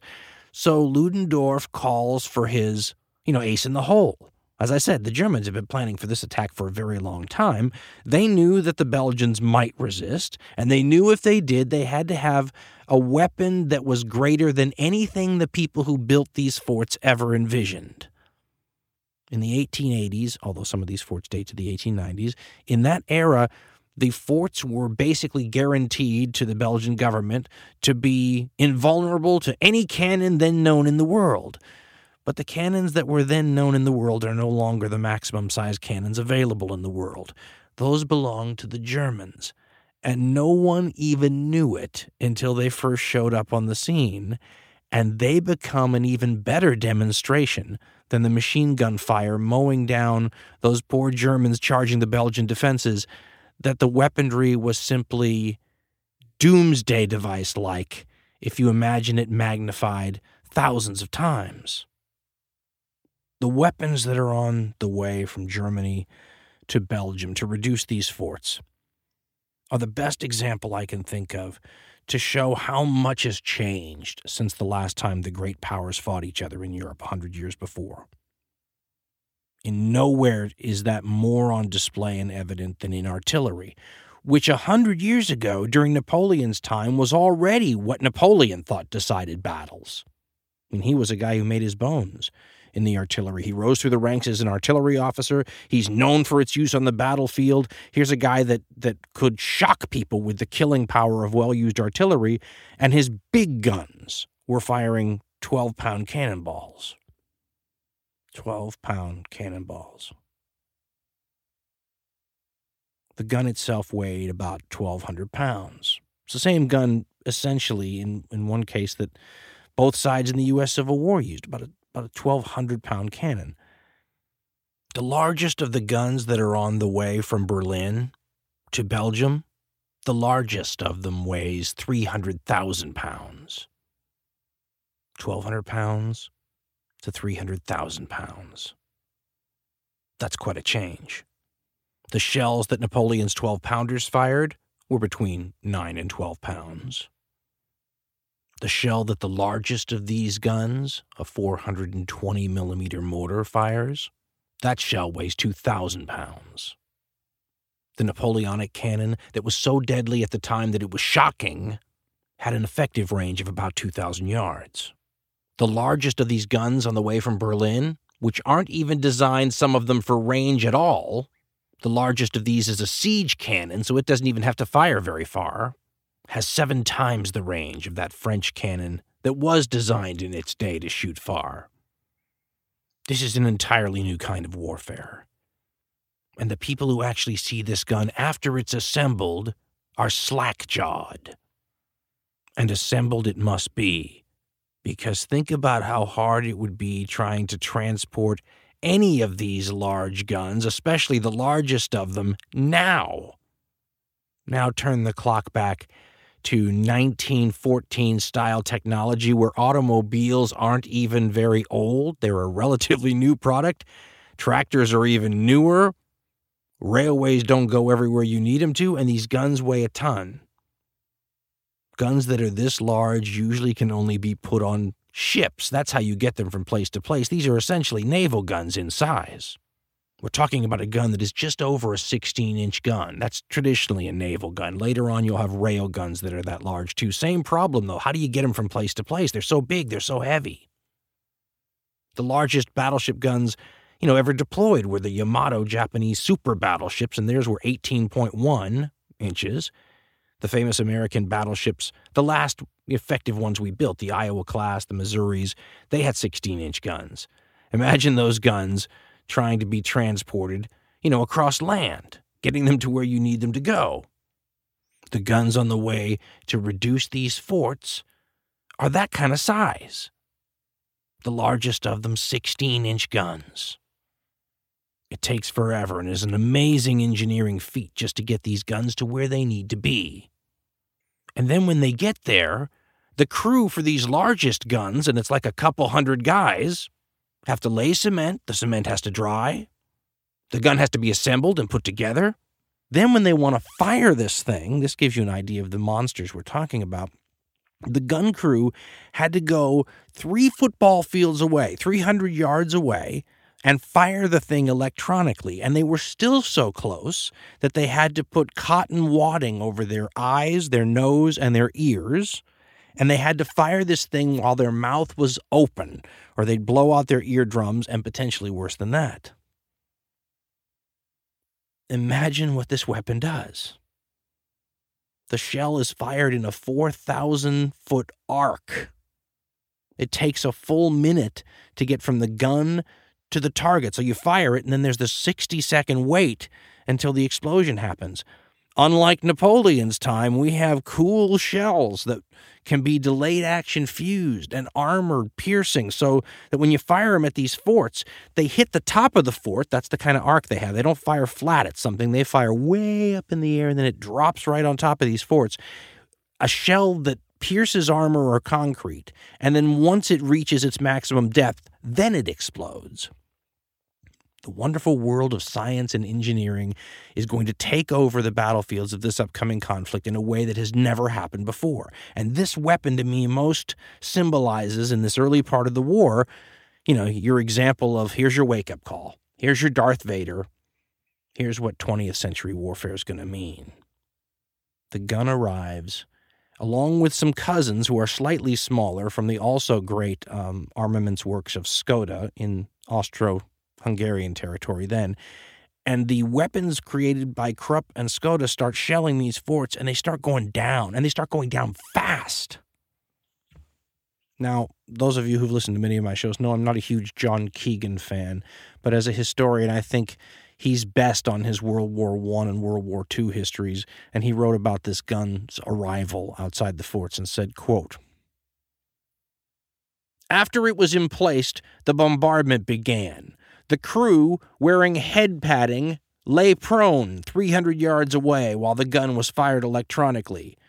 Quoting somebody at the scene now, quote, 60 seconds ticked by, the time needed for the shell to traverse its 4,000-meter trajectory, and everyone listened in to the telephone report of our battery commander, who had his observation post 1,500 meters from the bombardment fort, and could watch at close range the column of smoke, earth, and fire that climbed into the heavens. Keegan continues, quote, "The first of the shells, delay fused to explode only after penetration of the fort's protective skin, fell short. 6 minutes later, the next was fired. Then 5 more, each of them walked up towards the target as the elevation was corrected. The relentless approaching footfall of the detonations spoke to the paralyzed defenders of the devastation to come. The 8th struck home. Then the gun fell silent for the night. But the next morning, joined by the other, which had completed the journey from Essen, the bombardment reopened. The range had been found, and soon the 2,000-pound shells were, quote, stripping away armor plate and blocks of concrete, cracking arches, and poisoning the air with heavy brown fumes. End quote. And Keegan then goes on to say, I'm not going to murder the poor French names of these forts, but at 12:30, one fort is a wreck, he says, and is physically incapacitated and surrenders. They then shift fire to another fort, which surrenders 5 hours later. A third explodes when its magazine is hit by one of these shells, completely destroying the whole thing. That will happen to a couple of these forts, by the way. And when they find those, the Germans who are first on the scene say that they look like, quote, a miniature alpine landscape with debris strewn about like pebbles in a mountain stream. Heavy artillery and ammunition had been thrown everywhere. A cupola had been blown from its place and had fallen on its dome, and it now looked like a monstrous tortoise lying on its shell. As these forts began to fall, the artillery then closed in on the fort that had the general commanding this whole affair. And he himself wrote what it was like to be under fire by weapons that no one had ever seen the like of in human history. Quote, a shell wrecked the arcade under which the general staff were sheltering. All light was extinguished by the force of the explosion, and the officers ran the risk of asphyxiation by the horrible gases emitted from the shell. When the firing ceased, I ventured out on a tour of inspection on the external slopes, which I found had been reduced to a rubble heap. A few minutes later, he writes, the bombardment was resumed. It seemed as though all the German batteries were firing salvos. Nobody will ever be able to form an adequate idea of what the reality was like. I have only learned since that when the big siege mortars entered into the action, they hurled against us shells weighing 1,000 kilos, the explosive force of which surpassed anything known hitherto. Their approach was to be heard in an acute buzzing, and then they burst with a thunderous roar, raising clouds of missiles, stones, and dust. After some time passed amid these horrors, I wished to return to my observation tower, but I'd hardly advanced a few feet into the gallery when a great blast passed by and I was thrown violently to the ground.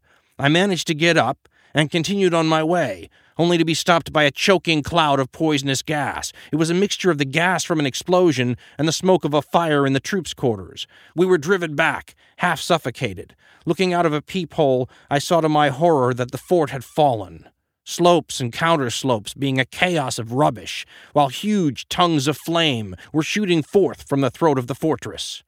My first and last thought, he writes, was to try to save the remnant of the garrison. I rushed out to give orders and saw some soldiers whom I mistook for Belgian gendarmes. I called them and then fell again. Poisonous gases seemed to grip my throat as in a vice." End quote. He woke up to one of his aides and a German officer giving him water. Those soldiers he thought were Belgian were German, and they were the first to enter the fort after a shell detonated the magazine, and the entire fort went up in a giant explosion. These are enormous metal and steel and concrete, forts. These guns were pulverizing forts that were built to withstand the guns of just a generation before, and doing so with ease. That's a demonstration of how much things had changed just since the 1880s, and think of how much things had changed from Napoleon's time to the 1880s. This was a 19th century world discovering the horrors of 20th century warfare, and they were going to have to learn how to deal with this new reality, one horrific, bloody lesson at a time. The lesson of Liège is that the eras of basing your defenses on forts is over.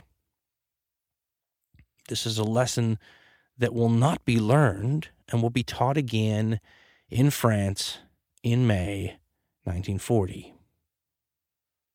It's also my opinion that the Germans are being taught a lesson even as this story's going down and the guns are pulverizing the forts in Belgium. The Germans should be picking up on what current events are trying to teach them. They will never take that lesson to heart, and they will repeat these mistakes that they're making in Belgium again in the Second World War. It's safe to say, I think, that the damage done to the German reputation globally because of what's going on in Belgium won't go away till at least the 1950s, and I think you could make a very decent case, have never gone away. And it involves German treatment of neutral countries and non-combatants wherever they find them. And, as you watch this story unfold, it's clear that in some respects the Germans just don't get it. I mean, you would think they would. This is a country that, it's funny now, they've lost this reputation due to 2 world wars and their involvement in both of them, but they used to be considered an absolute hotbed of human culture. The cutting edge of art and science and literature and thought and philosophy. I mean, all these things that the Germans really prided themselves in. Music. I mean, an incredible people that guys like H.G. Wells were intimidated by. Couldn't help admire them, but was intimidated by how ahead of things they seemed to be, how advanced they seemed to be in all these areas. How strangely ironic, though, that people that are so advanced in those areas could have so many blind spots in areas that one would think are related to the higher culture aspects. Do the people who are producing such cutting-edge higher culture, how do they miss something that's likely to be as damaging to your international reputation as what history now calls the Rape of Belgium? Now, the Rape of Belgium, I should point out a little bit, is a propagandist's fantasy. I mean, they've made it into practically a movie, The Rape of Belgium. Go see The Rape of Nanking in your history books, and then you will see something that propagandists did not need to magnify at all to create a world-class historical atrocity killing field. Belgium wasn't that, but it was something. And that something would come back to haunt the Germans in ways that they almost seem ignorant of. Again, we quoted Hitler earlier about propaganda. Hitler sees it after the war, that the Germans were just blindsided by 20th century global communications and the ability to manipulate world opinion by taking things that were real, facts, and blowing them up to levels that just incensed whole societies, including neutral countries. The Germans don't understand that the way they're conducting themselves in Belgium is affecting public opinion in places like the United States, which have large German-American populations, by the way, which are cheering, the feats of arms and how the German military is showing themselves to be so dominant. American papers are not 100% against the Germans at this point. In some places, American papers are in regions that are dominated by German Americans. But they can't explain away what's happening in Belgium and what starts the day the invasion of Belgium happens. The Germans start killing Belgian citizens. And they do so as part of what is now understood to be a policy of frightfulness, as it was called. I'm not sure that's the perfect translation of the term, but the Germans intended to, set examples of people that did things that the Germans had said you shouldn't do. They said you shouldn't blow up bridges. If they find you blowing up bridges, they are going to punish you, and they do not give probation. They will hang you. They will shoot you if they catch you trying to blow up a bridge. The Germans take that even farther, though. If you're near a village where a bridge gets blown up, the village might pay the price. The Germans believed in collective punishment. They also believed in taking hostages for good behavior. And when people did stuff anyway, they killed the hostages. This has been one of the most contentious parts of new scholarship all the time on the question of atrocities in Belgium, because, during the war, it is this huge deal. And those of you, by the way, who've lived long enough have seen this same dynamic at work where real atrocities happen. I remember in the first Gulf War, the stories of, Iraqi soldiers taking Kuwaiti babies out of incubators and throwing them on the floor and then stealing the incubators. And all these stories are normal because real atrocities are going on, but then they're magnified because the magnification works to the benefit of the enemies of the people the propaganda is working against. The Germans went in and did a bunch of things in Belgium that make them look bad, because they were bad, and then the foreign media, like the British, were fantastic at this, get a hold of those stories and turn them into the worst things you can ever think of. The Germans only began to get this, a few people at a time. I mean, later on, much later on, the Kaiser's son, a guy known as the Crown Prince, would say that Belgium is when the Germans lost the first great battle of the war. But they didn't lose it on the battlefield. They crushed the Belgians. They lost it in the realm of global public opinion because of their behavior that the Germans will use all throughout this war and again in the Second World War. This tendency to ignore neutrality, as we said earlier, the German diplomat, told the British diplomat this, you're going to go to war over a piece of paper. It's just a piece of neutrality is often violated in war. That's kind of how they thought. They also thought that you treat non-combatants harshly. And, to sort of soften that a little, it's worth noting that the Germans treat their own people this way. They are a stern, rather strict, some would say severe society, especially, the Prussianized elements of it. And they expect, obedience and discipline and conformity to the rules. And that's what they expect of their own people. And then they go into Belgium, and when people violate the rules, they get treated harshly. Germans just fail to foresee, maybe with cultural blinders, that people that come from much less severe traditions would maybe, play that quality up as something uniquely German and nasty. Not just that, it should be pointed out that a lot of different peoples, in the world at this time were having problems dealing with irregular fighting. This was a big deal at the time. Irregular fighting, of course, is when, regular people take up arms and start shooting at your soldiers, like guerrilla troops, for example. In Vietnam, the U.S. fought Viet Cong guerrillas. Very difficult to do. Causes all kinds of problems. Atrocities tend to happen. The British had just dealt with this not altogether successfully in South Africa, where atrocity issues happened. The French were dealing with it in Asia and North Africa. The Russians were dealing with it in Central Asia. The Japanese were dealing with it in China and Korea. This is a problem a lot of countries were having. The Germans were very worried about what were called free shooters. Today we would call them snipers, because in the War of 1870, they had a lot of problems with snipers. So they went into Belgium And if they thought snipers were there, people paid the price left, right, and center. I mean, whole towns would be executed if a sniper was loose. And here's the worst part. Snipers may not have even been loose. Some historians say these are a bunch of gun-shy soldiers who've never faced, live fire where someone was shooting at them. They may hear some German soldier's gun go off from the other side of town and start killing civilians. It's a very controversial issue. Some historians still foam at the mouth about it. John Keegan strikes me as somebody who feels this absolute need to defend this idea of German, devilishness. I have a couple of pieces I like, though. Author Lynn McDonald wrote about this. I thought she did a very balanced job. And so did Neil Ferguson. And Ferguson, what I love about what Ferguson says is he goes and finds the original thing that happened and then how it got blown out of proportion. But nonetheless, all these people emphasize the same thing.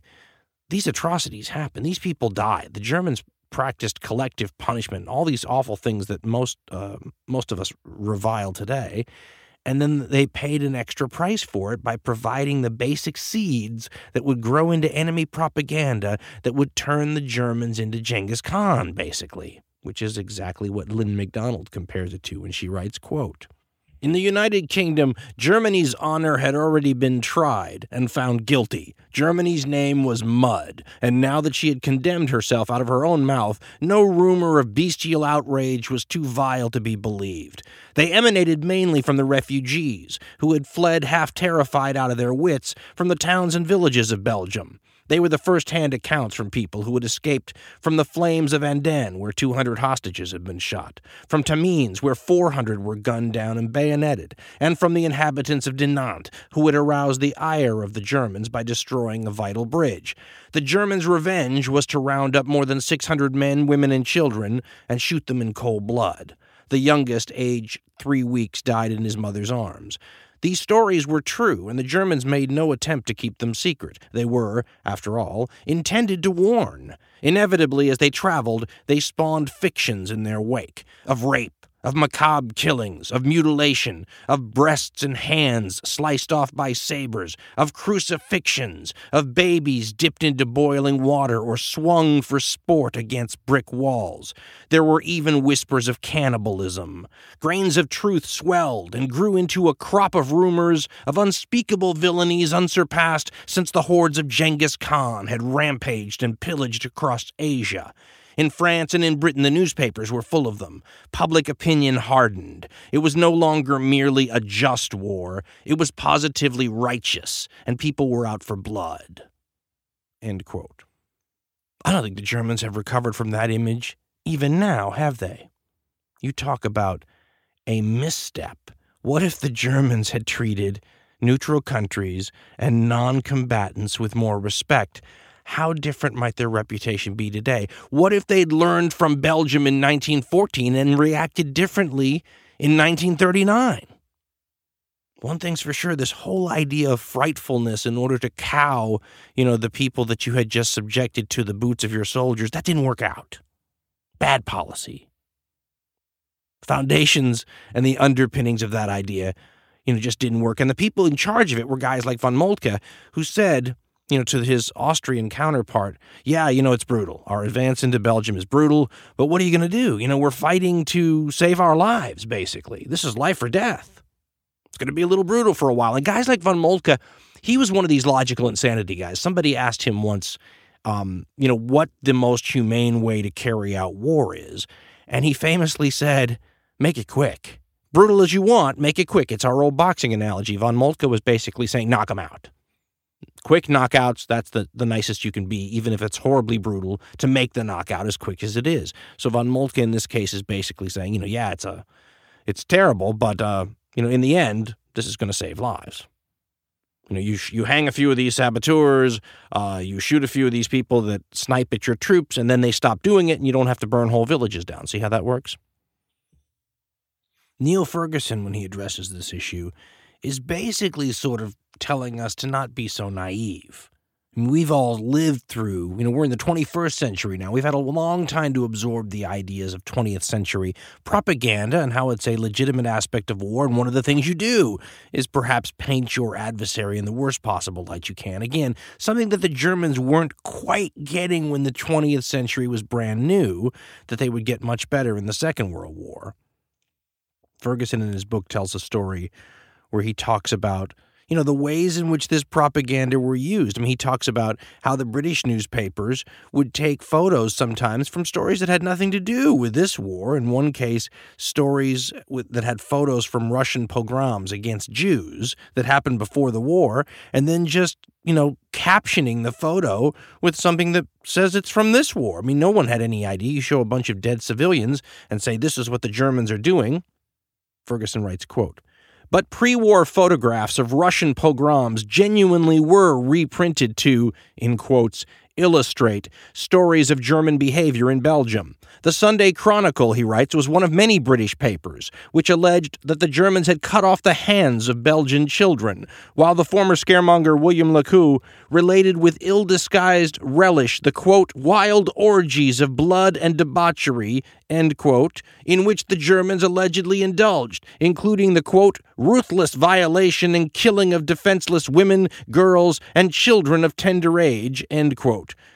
Ferguson continues, quote, "Other writers had great fun imagining 16-year-old girls being, quote, forced to drink, end quote, and then, quote, violated successively, end quote, on the lawn before having their breasts, quote, pierced with bayonets, end quote. The bayoneted baby," Ferguson says, "was another favorite image. J.H. Morgan even threw in the charge of, quote, sodomy of little children, end quote." But even Ferguson is forced to deal with the reality of the situation, that this stuff wasn't manufactured out of whole cloth, and that being a Belgium in the line of German advance during this time period was a very dangerous position to perhaps find yourself in, and perhaps of no fault of your own. Ferguson writes, quote, "Although the Entente press wildly exaggerated what went on in Belgium, there is no question that the German army did commit atrocities there in 1914. According to evidence from the diaries of German soldiers and other reliable sources, all the advancing German armies executed civilians, including women and priests. Altogether, about 5,500 Belgian civilians were deliberately killed by the German army, most of them in the 11-day period from the 18th to the 28th of August 1914, and at least another 500 in France. The Germans also used civilians as human shields and razed numerous villages to the ground. In one case, an 18-year-old girl was bayoneted to death. There were also numerous rapes in occupied France." End quote. John Keegan, who obviously feels very strongly about this, goes out of his way to point out that these are not, sort of ramshackle affairs, that these involve lots of troops sometimes, that these executions are not done by special execution squads, as will be the case in the Second World War sometimes, but by regular units of the German army. He writes, quote, "The victims included children and women as well as men, and the killings were systematic. At Tamines, the hostages were massed in the square, shot down by execution squads, and survivors bayoneted. The execution squads were not, as were the action groups of Hitler's Holocaust, specially recruited killers, but ordinary German soldiers. Indeed, those who murdered at Andenne were the reservists of the most distinguished regiments of the Prussian army, the Guard Regimenter zu Fuss." End quote. And the Belgians would have every right, you would think, wouldn't you, to wonder as they're living through this, where their protectors are.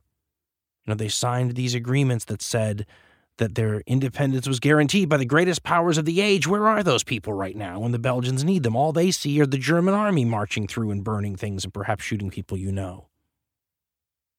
The answer is they're on the way.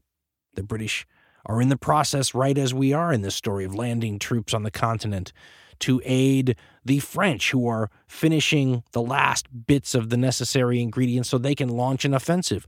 The Russians are shocking everybody by putting together enough units to at least attack eastern Germany and remind the Germans that you can't just leave your eastern border undefended and throw everything against France. We're still here.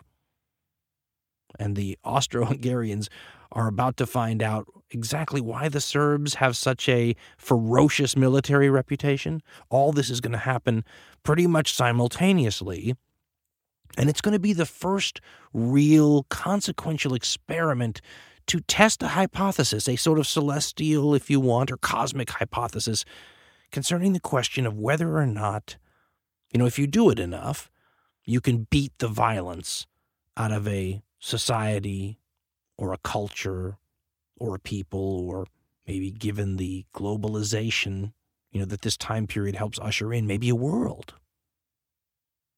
And the answer is that it depends on how hard you beat them, I guess. No one's been beaten very hard yet in this story. The Belgians are but an appetizer to what modern warfare is going to be like. Modern warfare between the great powers on the planet, the first experiment in this hypothesis of beating the violence out of societies, is on the way. If war is an addiction to the human species, what's about to happen is the first dose of shock therapy to see if we can be cured of it.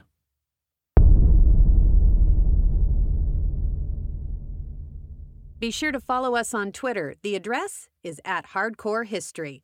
You want to help the podcasts? We'd really appreciate it. Here's how it works. It's very simple. Just buy your Amazon.com products through the Amazon search window on dancarlin.com, and Dan and Ben will get a percentage of what you spend. And it helps these guys out because they are nice young fellas. If you think the show you just heard is worth $1, Dan and Ben would love to have it. $1 a show. It's all we ask. Go to dancarlin.com for information on how to donate to the show.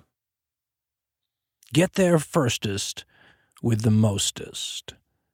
I think that's the phrase that made me cringe during the editing process listening to the show you just heard. Because I could almost hear 5, 10, 15,000. I don't know how many avid Civil War buffs, American Civil War buffs we have listening. But that's going to be a sore point with them. And I could tell when I listened to it during editing, I'm just going, do I really want all those emails? I didn't attribute that quote to anyone. I just said a Confederate cavalry commander, but it was supposedly, allegedly, legendarily said by a guy named Nathan Bedford Forrest, a controversial figure even today, but that's not unusual among Confederate generals, and it's not even unheard of among, Union Northern generals. Forrest is maybe in a class by himself, but he's not controversial when it comes to acknowledging his military genius. He's one of the best American generals in this whole period in U.S. history, and he's an innovative cavalry commander. He knows and has already absorbed the lesson that most European cavalry commanders, even in the First World War, when it breaks out, that they haven't absorbed yet. Forrest realizes that you can't use cavalry the way it's traditionally been used, through its entire history up until that point. It's just too vulnerable now. The weapons have destroyed a lot of what cavalry could do. So Forrest stripped down the job of cavalry to the bare minimum. What does it do that nothing else can do? And it moves people faster than anything else can do, so he used it for that. He essentially had an elite unit of mounted infantry, and he would transport these people to vulnerable and important spots, tactically important areas, dismount them and use them as infantry, and then use the horses to skedaddle out of there before a superior force could catch you. It's a very modern way to use cavalry, and really the only way that it could survive on a modern battlefield. And of course, the battlefield that Nathan Bedford Forrest was trying to keep his cavalry alive on, nowhere near as deadly for anyone, horses especially, as the battlefields would be in 1914. Those battlefields are on the way. The appetizer's over. The main course is about to begin. This greatest army in the world is about to run into what is probably the second greatest army in the world, France's, and the probably in terms of bang for their buck, most elite military force, most experienced military force in the world. All these Germans marching on France, great trained troops who've never been in combat except against Belgians, they're going to run into a British colonial force that's tiny, but that has so much experience that there's almost no room for any more, unit honors for these units, because they've fought in so many parts of the world so long and so often. They're not coming to this war, to learn on the job. They've already done this job many times. They're going to be the only truly, really experienced troops in this conflict, which will make them, to get back to our boxing metaphors, able to punch above their weight class. They're going to give a lot better than their small numbers probably indicate they would. But can anything stop this German steamroller? You know, I've often been asked by people how large the army that defended Imperial Rome was. And at its height, the high number you usually see is 750,000 men. So the entire Roman Empire, that's not one army, but the entire Roman Empire's, total number of soldiers throughout the entire, borders and interior of the place is maybe 750,000 guys. 750,000 guys is also the upper limit number, as we said in the show, that Napoleon may have used in his famous and forlorn invasion of Russia. So that's a pretty big number. Just to understand what's bearing down on this small British force that's landed on the continent and this French force who's waiting to find out what modern warfare is really like, the low number is 750,000 Germans just simply marching through Belgium. The high number is 1.5 million, and that doesn't even count the troops facing the French along the traditional fortified 120-mile border that's normally the invasion route. You have the equivalent of the entire armed power of the Roman Empire at its height using the Belgian road systems to fall on northeastern France. That's an amazing blow. What happens when the irresistible force, runs into the immovable object? Well, we'll find out if either one of those titles turns out to be true in part 2 of Blueprint for Armageddon.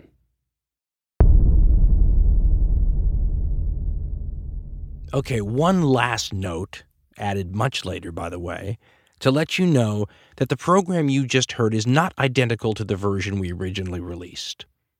We did something with this program we've never done before because it's crazy hard for us to do, and went back and actually sacrificed work on the next Hardcore History show to get into this one and clear up one thing and fix another to improve clarity and accuracy, actually. And hopefully we have a better program out of it, new and improved, version 2.0, whatever you want to say. I wish I could do that with every program, although, as has been pointed out to me, I'd still be working on show number 1 to get it quite right for you folks if they would let me. Nonetheless, always seeking to improve, and hopefully with the update to this show, in a small way, we have. Thanks for everything, folks.